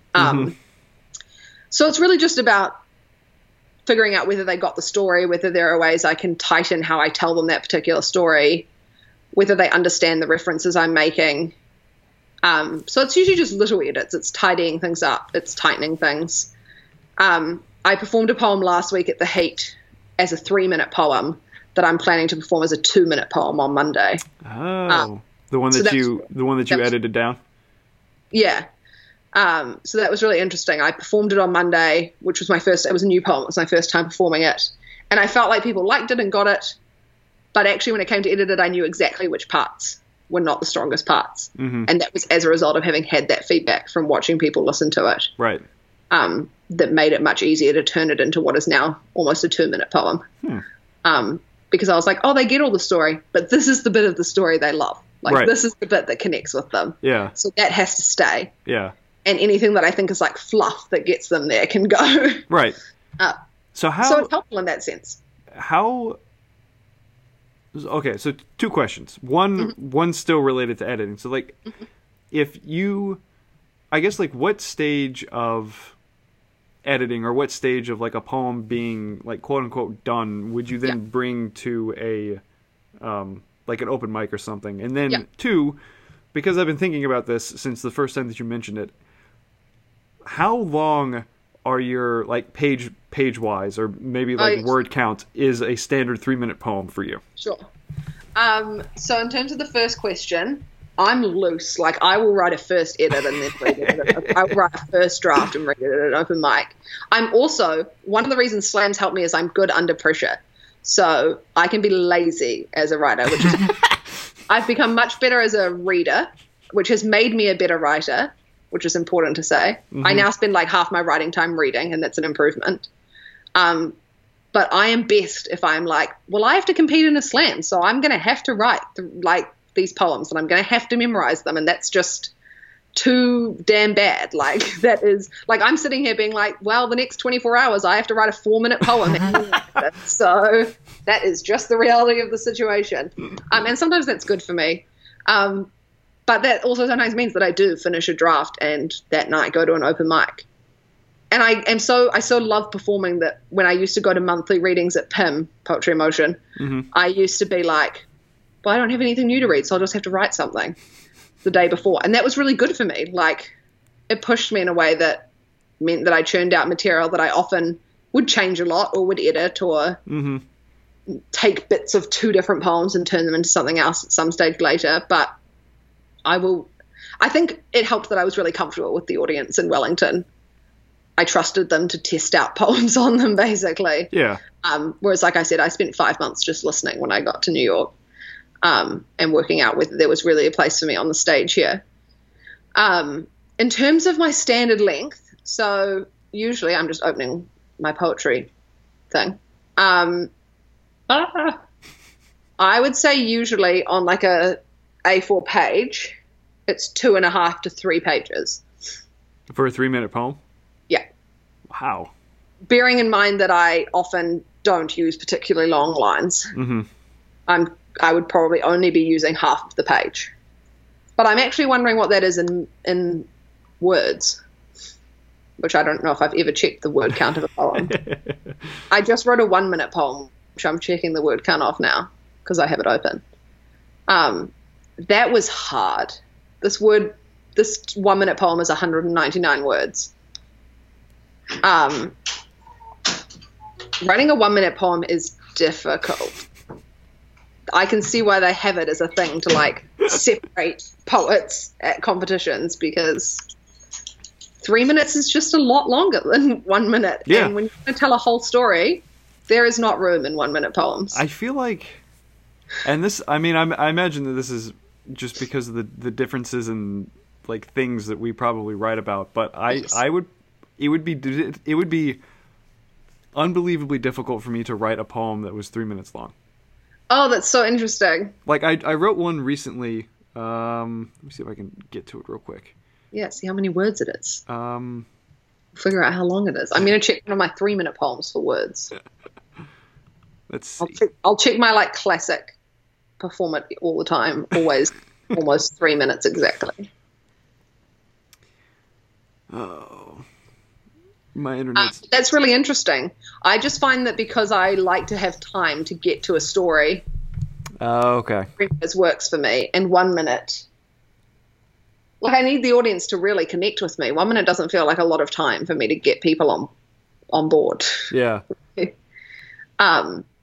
Well, But I think I noticed I watched a bunch of 1 minute poems online to like try and get some understanding of how people get an entire idea into 1 minute. And I spoke to Carrie about it. And it seems really common to 1 minute poems are often just extremely relevant to things that are happening okay. at this time. So they often are political. But they're about something political that you don't have to give any background to because everyone knows about it because it's happening right now. Right. Yeah. So that's what I did. So my internet's being real dumb and slow. Oh. So I couldn't find the version of it, in like Drive, but I posted it to Instagram, and it's short enough that I could probably count the words How in many it. words this? Yeah. All right. Let me see. 1, 2.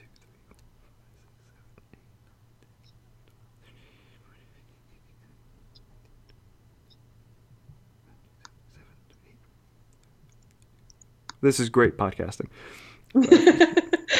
Silent counting. It's okay, I'm checking the. Okay, 42 on the first chunk, and 1, 2, 3, 4, 5, 6, 7, 8.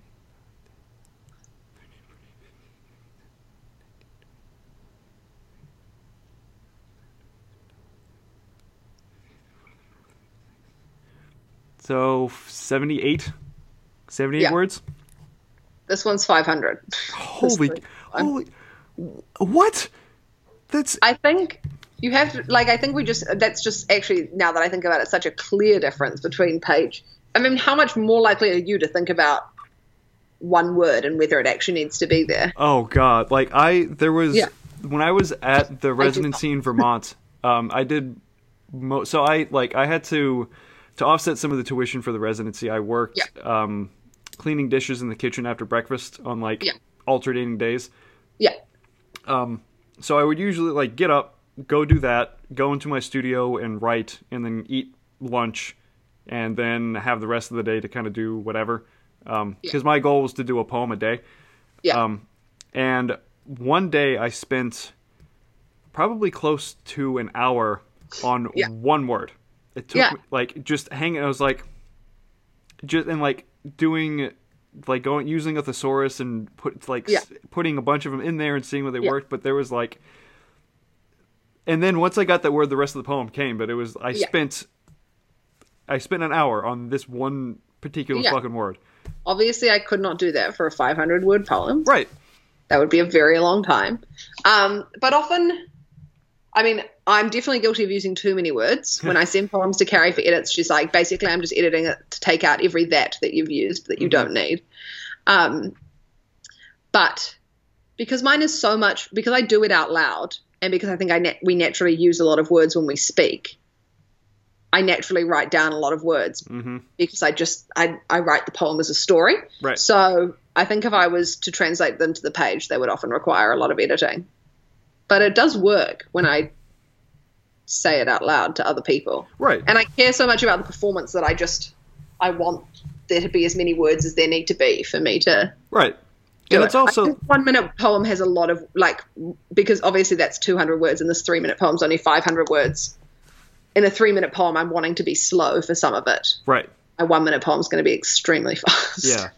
I'm so actually really curious about how long this poem is. I imagine this poem probably clocks in at like 30, maybe 40 seconds, if that. Yeah. Yeah, if you spoke it out loud. Yeah. Yeah. Yeah, I would think so. Surely that you could enter that in a 1 minute round. So does it have to be a minute, or it just can't be over a minute? No, it's that you get a 10-second grace period in every one for going over. After that, points get deducted. So you can always. So if I in fact fail to write a 4-minute poem, I could use a 3-minute poem that I have already written in the 4-minute round if I made it to the 4-minute round. Okay. So I am like aware of that. Jeez. So you can be under, you can't be over. Okay. I would love to do a haiku for like the 4-minute one and just and just sit down. Yeah. But we're like that's all you're getting. Like each line like give the line and then sit and just like chill. Like eat, and then get up and eat do a snack one. and then do the next line and then sit down. And I actually have a friend in Wellington who has an awesome poem that she slams with that is 12 haikus. So haikus can be in slam. Actually, the best thing we have is that in poetry, most in the December of every year, most months we do an open mic and a feature. In December, we do what we call our haiku death match, which is obviously a thing that we have stolen and do. I want to say that one of my friends competed in like a. Oh no! It was a pun off. He did we have pun offs too. It was like a competitive pun competition. The haiku death match is so fun. Everyone gets handed out cards, and then 2 poets compete on a topic with haikus, and then you get to vote for which one you want to keep in with either the red or the white card, and they get knocked out, and then they get a new topic, and you give them like 5 minutes to write their haiku. Jesus! And then they compete against each other. It's so funny. Now, are they like straight up and down traditional, like Japanese haiku, or are they more like the kind of modern? No, we tend to do the traditional Japanese. That might be one of the few things that I would feel comfortable like competing with poetry wise. You could write them every few minutes. Well, you'd be good in a haiku deathmatch then. Bear in mind the audience gets to choose the topic, so you will get some wacky topics that you have to write haikus about. But so is it in those instances? Does it just have to be related to the topic, or it just has to be related very loosely. Okay. You'd be pretty chill about that, I think. Because I feel like that's like, because for me, like haiku are, I've actually thought about this a lot, and I've since extrapolated out kind of how I view haiku into just how I generally deal with poetry, like whatever poetry I write. Yeah. And for me, it's a, like I've experienced something that made me feel a thing. Like I've gone through an experience, and it engendered in me a particular emotion or particular emotional feeling. Yeah. I recognize that describing that feeling is impossible because it exists in some place beyond words. So instead, I will depict the experience that led me to that feeling in such a way that it like pings like a complimentary or like some sort of echo of the feeling in you. Yeah. Which haiku do in a very distilled format. It's like they give you the experience, but essentially just the framework of it to allow the reader to fill in the rest of it and make it be a very, I don't know, like the super personal, like, you know, like I'm like the weird sort of like it's so specific that it becomes a universal thing in a like a little miniature capsule form. Yeah. So depending upon the topic, like for me it would be like you get the topic, you draw an experience or you try to connect with an experience to the topic, and then or like connect to an emotion from that topic, and then write yourself backwards like into that emotion. Because I haven't done this in a while, but I used to go on like there's a park a couple miles north of where I live that I would just like wander around in the park for like an hour and have a notebook with me and just write like, I don't know, there was one day I was out there for a couple hours and I wrote maybe like 15 haiku or so, just like, you know, like, a cardinal. Oh, there's a pine cone. Oh, that little bit of light that's on the patch right there. Yeah. I might have to look into see if there are any haiku death matches in Baltimore. Yeah, you should do that. That would be awesome. Do it. Yeah. I never competed in the haiku. That's too much pressure. I wonder if Sophia would do that. Yeah, maybe. I mean, I know she's crazy busy with PhD stuff, but Except that she's done. yeah. She's done. I made a book of the sonnets that she wrote about her thesis. Oh my god, amazing. So, That's Sophia, so good. I don't know, Sophia. I'm about to share some of your biz, but as a graduation present to her advisor, she wanted to give them like something.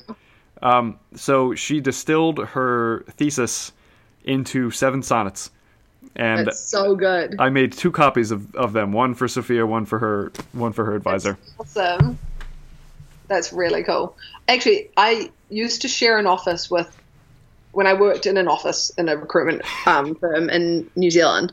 We shared an office with a think tank who do public policy work specifically about the environment, a lot of it. Mm-hmm.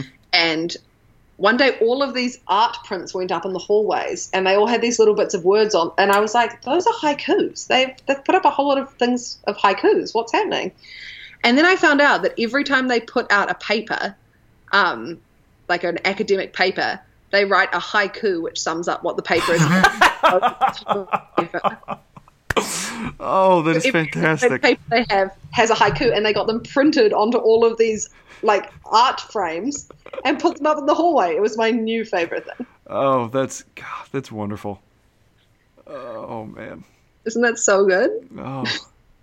Imagine if every time you handed in an academic essay, you also had to sum it up in a haiku. If I ever, so I've been thinking about going back for a PhD, and if I do that, that will be every chapter will have a PhD. Will have a haiku. You're essentially writing a haibun. Like you have the non-fictional whatever aspect of it, and then at the end you have the haiku that summarizes the the tone or the feel of the academic. God, it was the best discovery of my life. God, I need to do that. Well, I need to go back to school in order to do that. And then do it. Yeah. But I feel like we were probably getting towards the end of this recording. Yes. And as customary, yes. You probably won't know this, but listeners out there will. I traditionally ask 2 questions to all of my guests after. There was one guest that started this, so all subsequent guests get these 2 questions. The first one is, if you have the vocabulary to describe it, what does your internal landscape look like?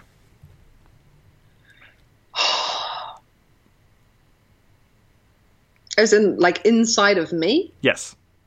What does my landscape look like? If it would help, I can give you some answers that other people have given. Yeah. So mine is like South Dakota Badlands prairies. So like big open space, big open sky. Yeah. Like a couple of scrub trees. That's about it.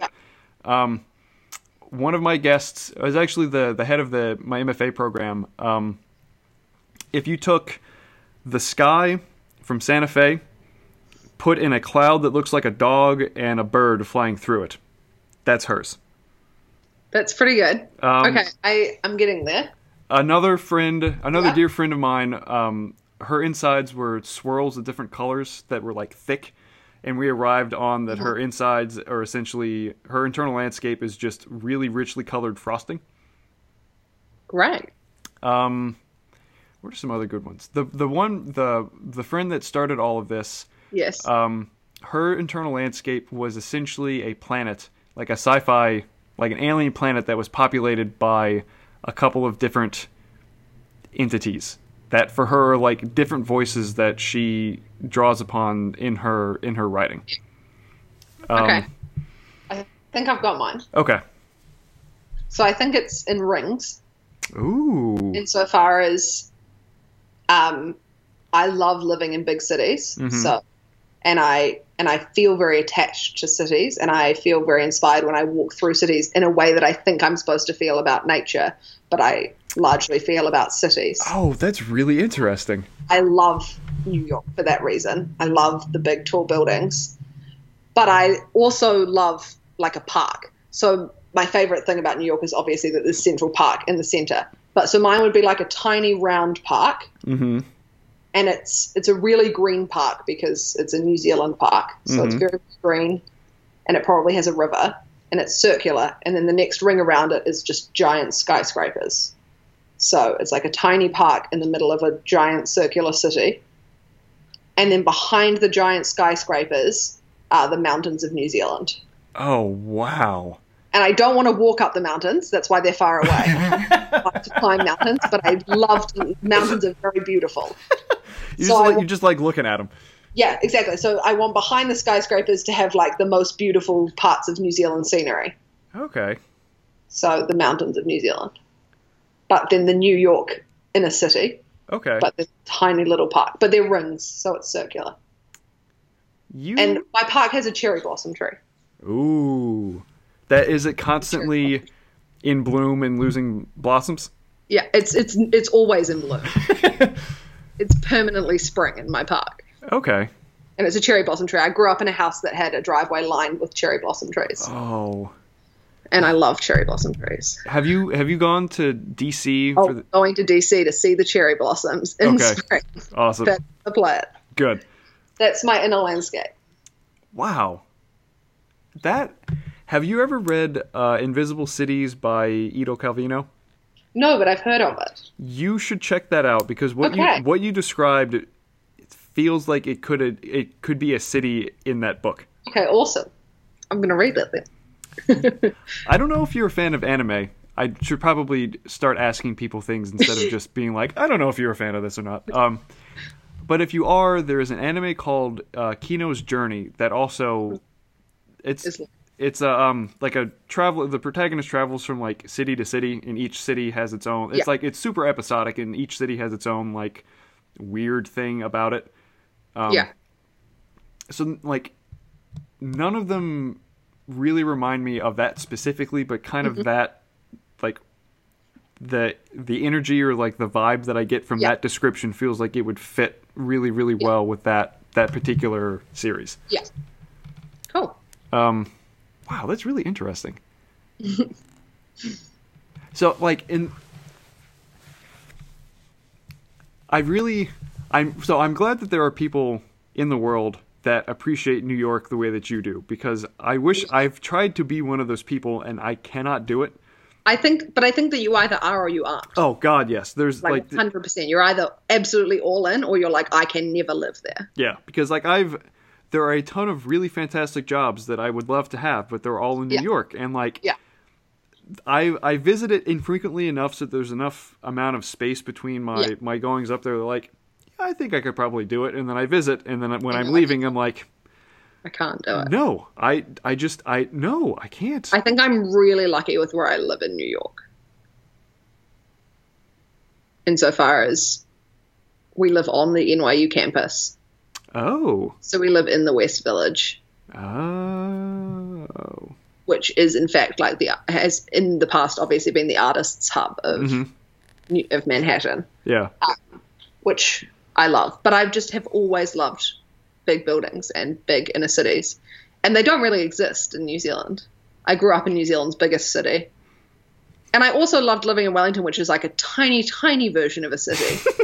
Insofar as there are mountains everywhere, but there's also like a city. Yeah. But no, I love New York, and I feel an attachment to London in the same way. Okay.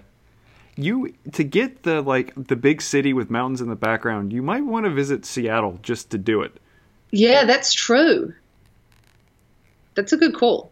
Unfortunately, we have every state in America on our list of states. We'll get to like 5. So maybe Seattle will move up the list now. Yeah. If you just want mountains, I would suggest visiting Vermont. Okay. Maybe we should go to Vermont. Yeah, we wanted to go to Vermont to see the leaves, but it was just a little bit too far for the leaves. We got some good leaves in upstate New York. So. Yeah, I mean, it's like... You have seasons here. You have to understand. New Zealand doesn't have 4 proper, clearly independent seasons. Oh, I'm like, growing up in New Orleans, we had summer, and then not as hot as summer, and then like 2 weeks of winter, and then almost as hot as summer, and summer. Yeah. I've definitely felt 3 seasons here so far. I haven't been here for spring yet. Spring's nice. I'm excited for spring. And that's when we go to DC. It's what, like, spring is what I wish summer was.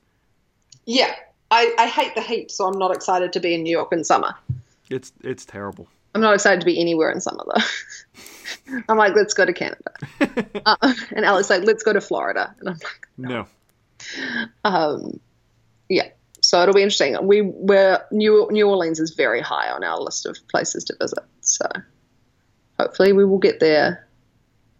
If you do, Yeah.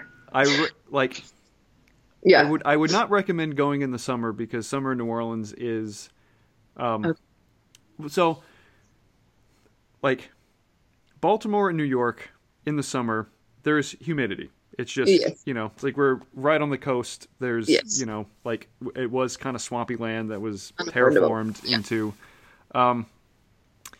It is nothing compared to New Orleans humidity. That's like Auckland in New Zealand. It's like 90% humidity in Auckland at the moment because it's summer there. There have been times in New Orleans that it was 100% humidity and not raining. So, like, you go outside and it's already in the 90s with. And you can feel that it's like damp, but it's not raining. And you sweat and nothing happens because the sweat, like, there's nowhere for it. The air is already super saturated. In New Orleans in summer. But the one good thing about New Orleans in the summer is snowballs. Snowballs? Yes. Okay. What is a snowball? Okay. So a snowball is you might get like shaved ice or things that are called. I love shaved ice. Okay. Snowballs are 1,000% better than anything else. Oh my god. Okay. So, I'm assuming that having been in New York in winter, you've experienced snow. Yes. Yes. Okay. You know how like this. There's different types of snow. There's more dry, there's more wet, but like the ideal snow is that kind of in between that's like packable but powdery. Yes. Yes. So imagine a styrofoam cup filled to the top with that is drowned with any flavor syrup that you can imagine. Cream. Then a funnel of that cap as a cap on top of it that is then drowned with even more of the syrup of your choosing. Which occasionally will have, like, condensed milk or ice cream at the core of it. Oh, my God. That is a snowball. That is the only... All I looked for here was a shaved ice during summer, and it didn't exist. So I have to go to New Orleans for my shaved ice. Will they give me a snowball even if it's not summer? I imagine there are probably some places that are, places that would still do a snowball. Yeah, but, like... In spring? You could probably start getting them in... Maybe like May-ish. Okay. We're going to New Orleans from May onwards. Actually, there's one snowball stand, or snowball like place that was the best that I think I've ever had. That I will find the information for you and let you know when they do it. But that is the only redeeming quality of New Orleans in the summer. Is snowballs. Okay, it might be enough for me, to be honest. You also have to get a beignet when you're down there. A beignet? Okay. Yes. They are, if you imagine, like, cake donuts that are... Oh, they are cake donuts. Well, Kim Kardashian loves them. Kind of. They're, like, it's the same sort of, like, dough. So they're big and they're flaky, but they're cut into, like, squares. Yeah. And then just ruined with powdered sugar. Powdered sugar, yeah. Kim Kardashian loves them. She raves about beignets. Okay, a beignet and a snowball. Yes. That sounds really good. Those sound like two good reasons to push New Orleans towards the top of our state list. Yes. Okay. It's up there now. Of all the places, if I do get to go to Walps, it's in Texas. Okay, that's not... In Dallas. Okay. It's not so far. That's like I don't know.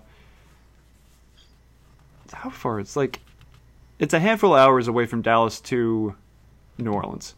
Yeah. I don't know, but yeah, you just want to go everywhere. So my last question after our snowball tangent, do you have any questions or any question for me? Oh, it could be like anything. No topics are off the table, but anything that you'd like to ask me. Okay, give me a minute. Okay. Oh.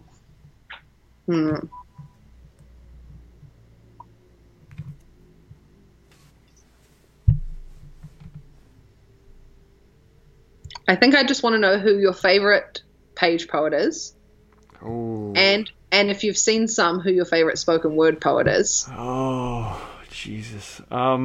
Which is obviously the hardest question I could ask you because you're a poet. But I also kind of want to know if you have like a particular area that you write about lots. Yes. Or if your poetry is very... No, I have over the past couple of years I've seemed to have kind of drilled down into a very particular style of poetry. Cool. Which is, so I don't think that I have lots of favorites, but like I think about like poets that I like and bands and musicians that I like as like pantheons. So there's like the top deities, and then there's like a bunch of minor deities, and then like demigods and stuff. Yes. So at the top of my list, like the core pantheon for poetry would probably be Mary Oliver. Writing these down. Yes. Jane Hirschfield. Yes. And I can spell all of their names for you after we record. Charles Wright. Yeah. Li Young Lee. Oh yeah, that's the Have You Prayed person. Bei Dao, who's a Chinese poet. Mm-hmm. And is there any other ones that I've been really jonesing with right now?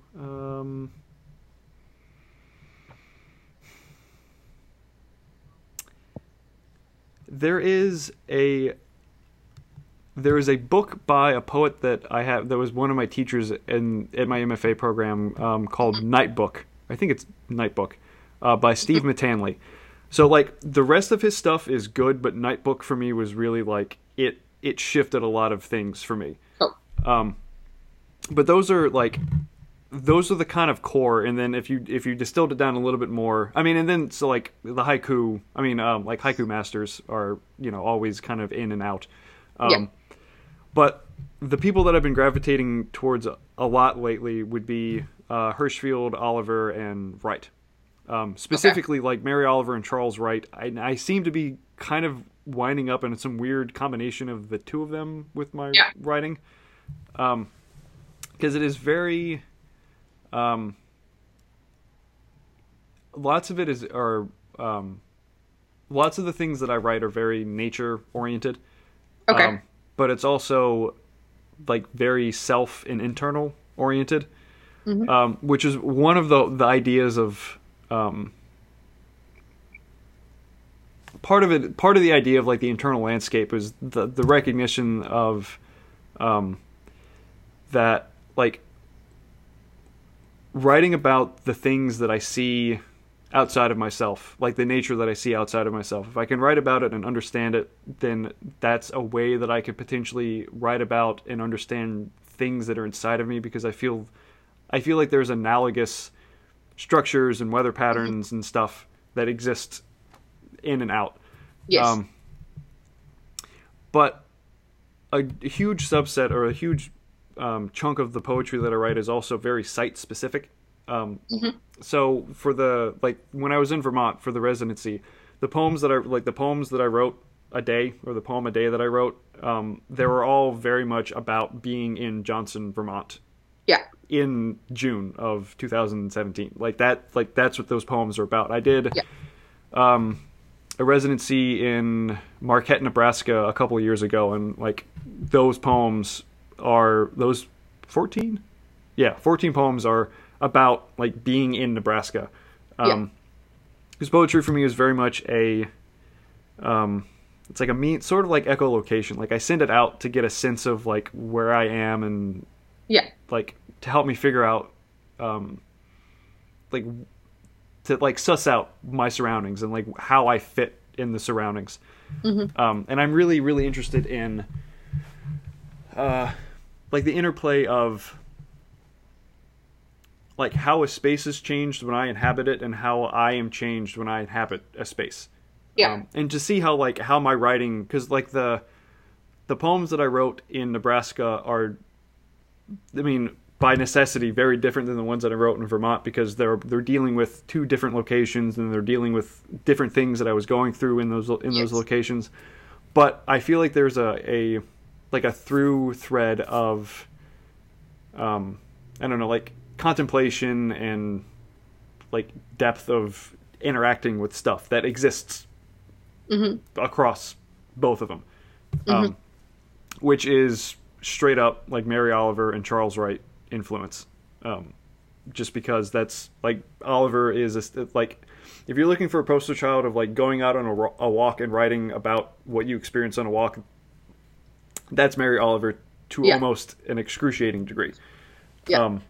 And then Charles Wright has a really like distanced, almost like, have you ever like those movies where like a young kid is forced to live with like a grumpy grandparent that seems really brusque and like standoffish at first, and then you realize over time that there's like, oh, there's actually like a heart underneath all of this, roughed up exterior. Similar to Charles Wright, except there's like maybe like half of the heart that exists underneath there. I mean, because he's unbelievably insightful with how very unique in how he views things, but there's still like, there's definitely an intimacy with things, but there's a lot of distance between like him. It feels like very much that he's looking out at stuff. Whereas with Oliver, it's very much like she's in the experience of the things that she's like a part of the world. Whereas Wright feels like he's a little bit like back from the world, or like, I'm too old for this shit, sort of a positioning of like, like fuck, man. And Hirschfield is a little more,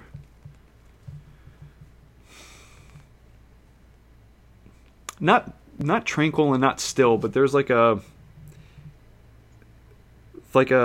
pond or like a body of water that is unrippled quality about her work, because she is very much influenced by like she spent some, I don't know how long, but she spent some time as a Buddhist monk, so that influence, I feel like that greatly influences like her positioning. It's much more of a state of like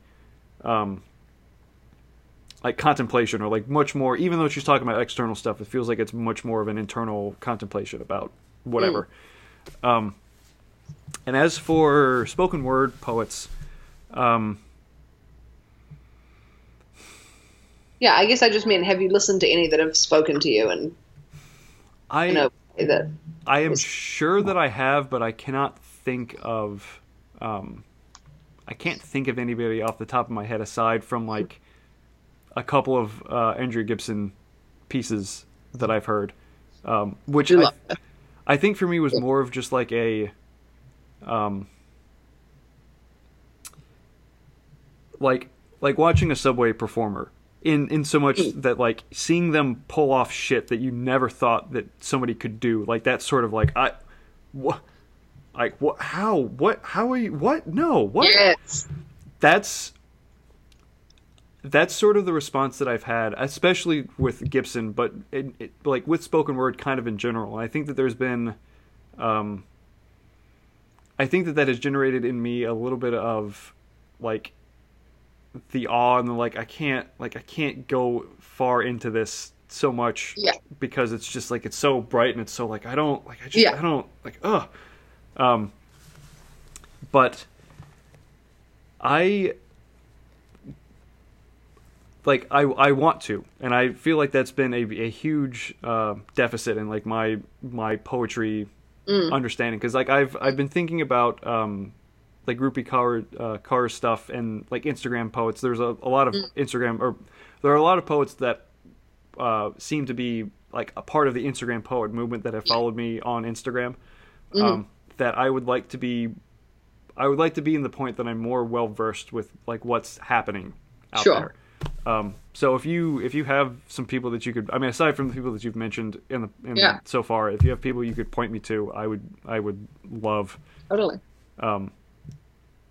Because it's there've been a couple of people that I've seen perform stuff that feel like they're kind of like a hybrid on the page spoken word poet, that like they've definitely published books, but when they read their poetry, it feels like it tends more towards a spoken word performance of it.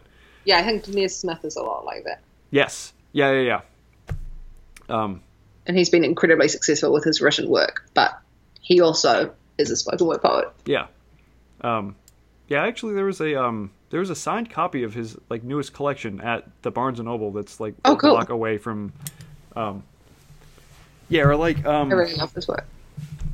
I don't think no, never mind. I was gonna say I don't know if Ocean Vuong does like if his reading style is spoken word. I've only encountered his poetry on the page. I don't know anything about his reading of it. But yeah. I mean I'm definitely so most of the people that you mentioned I'm going to put in the description of the episode on SoundCloud. I can spell anything for you. Once we're done, I was going to get some names spell checked. But yeah, like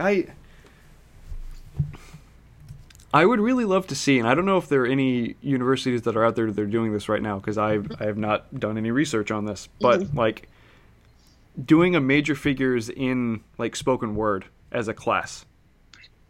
Yeah, so what is cool is that at the Manukau Institute of Technology in New Zealand, in their creative arts program, Carrie Rudzinski, my poetry partner, teaches there now, and she teaches a spoken word class. Oh, wow. And she teaches a bunch of other performance-y classes as well, but she teaches one that's very specifically about spoken word, which is really cool. Yeah, because I feel like within creative writing, I guess like most traditional universities with creative writing, it's like it's fiction, nonfiction, if there's even that, and then poetry. Yeah. And there's no like, I imagine not a whole lot of room for experimental stuff or different. Like, you know, no real genre writing in fiction, and I imagine probably not a whole lot of space for spoken word in like as a subset of poetry. Yeah. But it will be interesting. That's because it feels like, and maybe that's a good thing with spoken word, that like to not become like academic. Yeah, I guess so. And at the same time, I feel like people who are studying poetry should be exposed to it in some way. Yeah. But maybe a different way. Yeah. Because I feel like it's that weird sort of double standard of, like, if it becomes academic or institutionalized, it will gain a sort of, I don't know, like renown or acceptance that, like, the institute, it's like, oh, this is now an institutional thing. But it'll lose something. Right. Yes, and I also think that like whatever it gains from becoming institutionalized is like, well, why can't it be have that anyway? Yeah, like why can't it reach that point like outside of you know, like being accepted by, you know, lots of old white men writing, you know, I don't know, whatever. I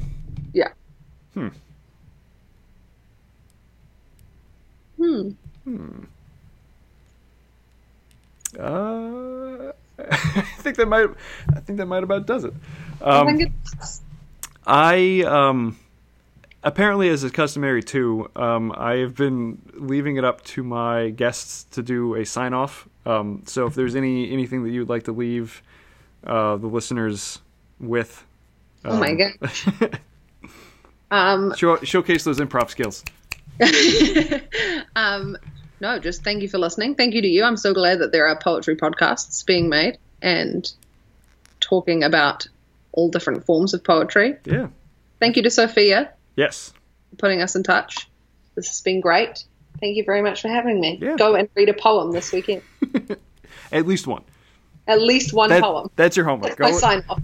You have to read at least one poem. Read at least one poem.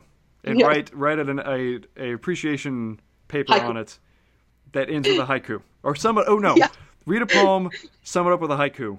Yes. That's it. That's our task.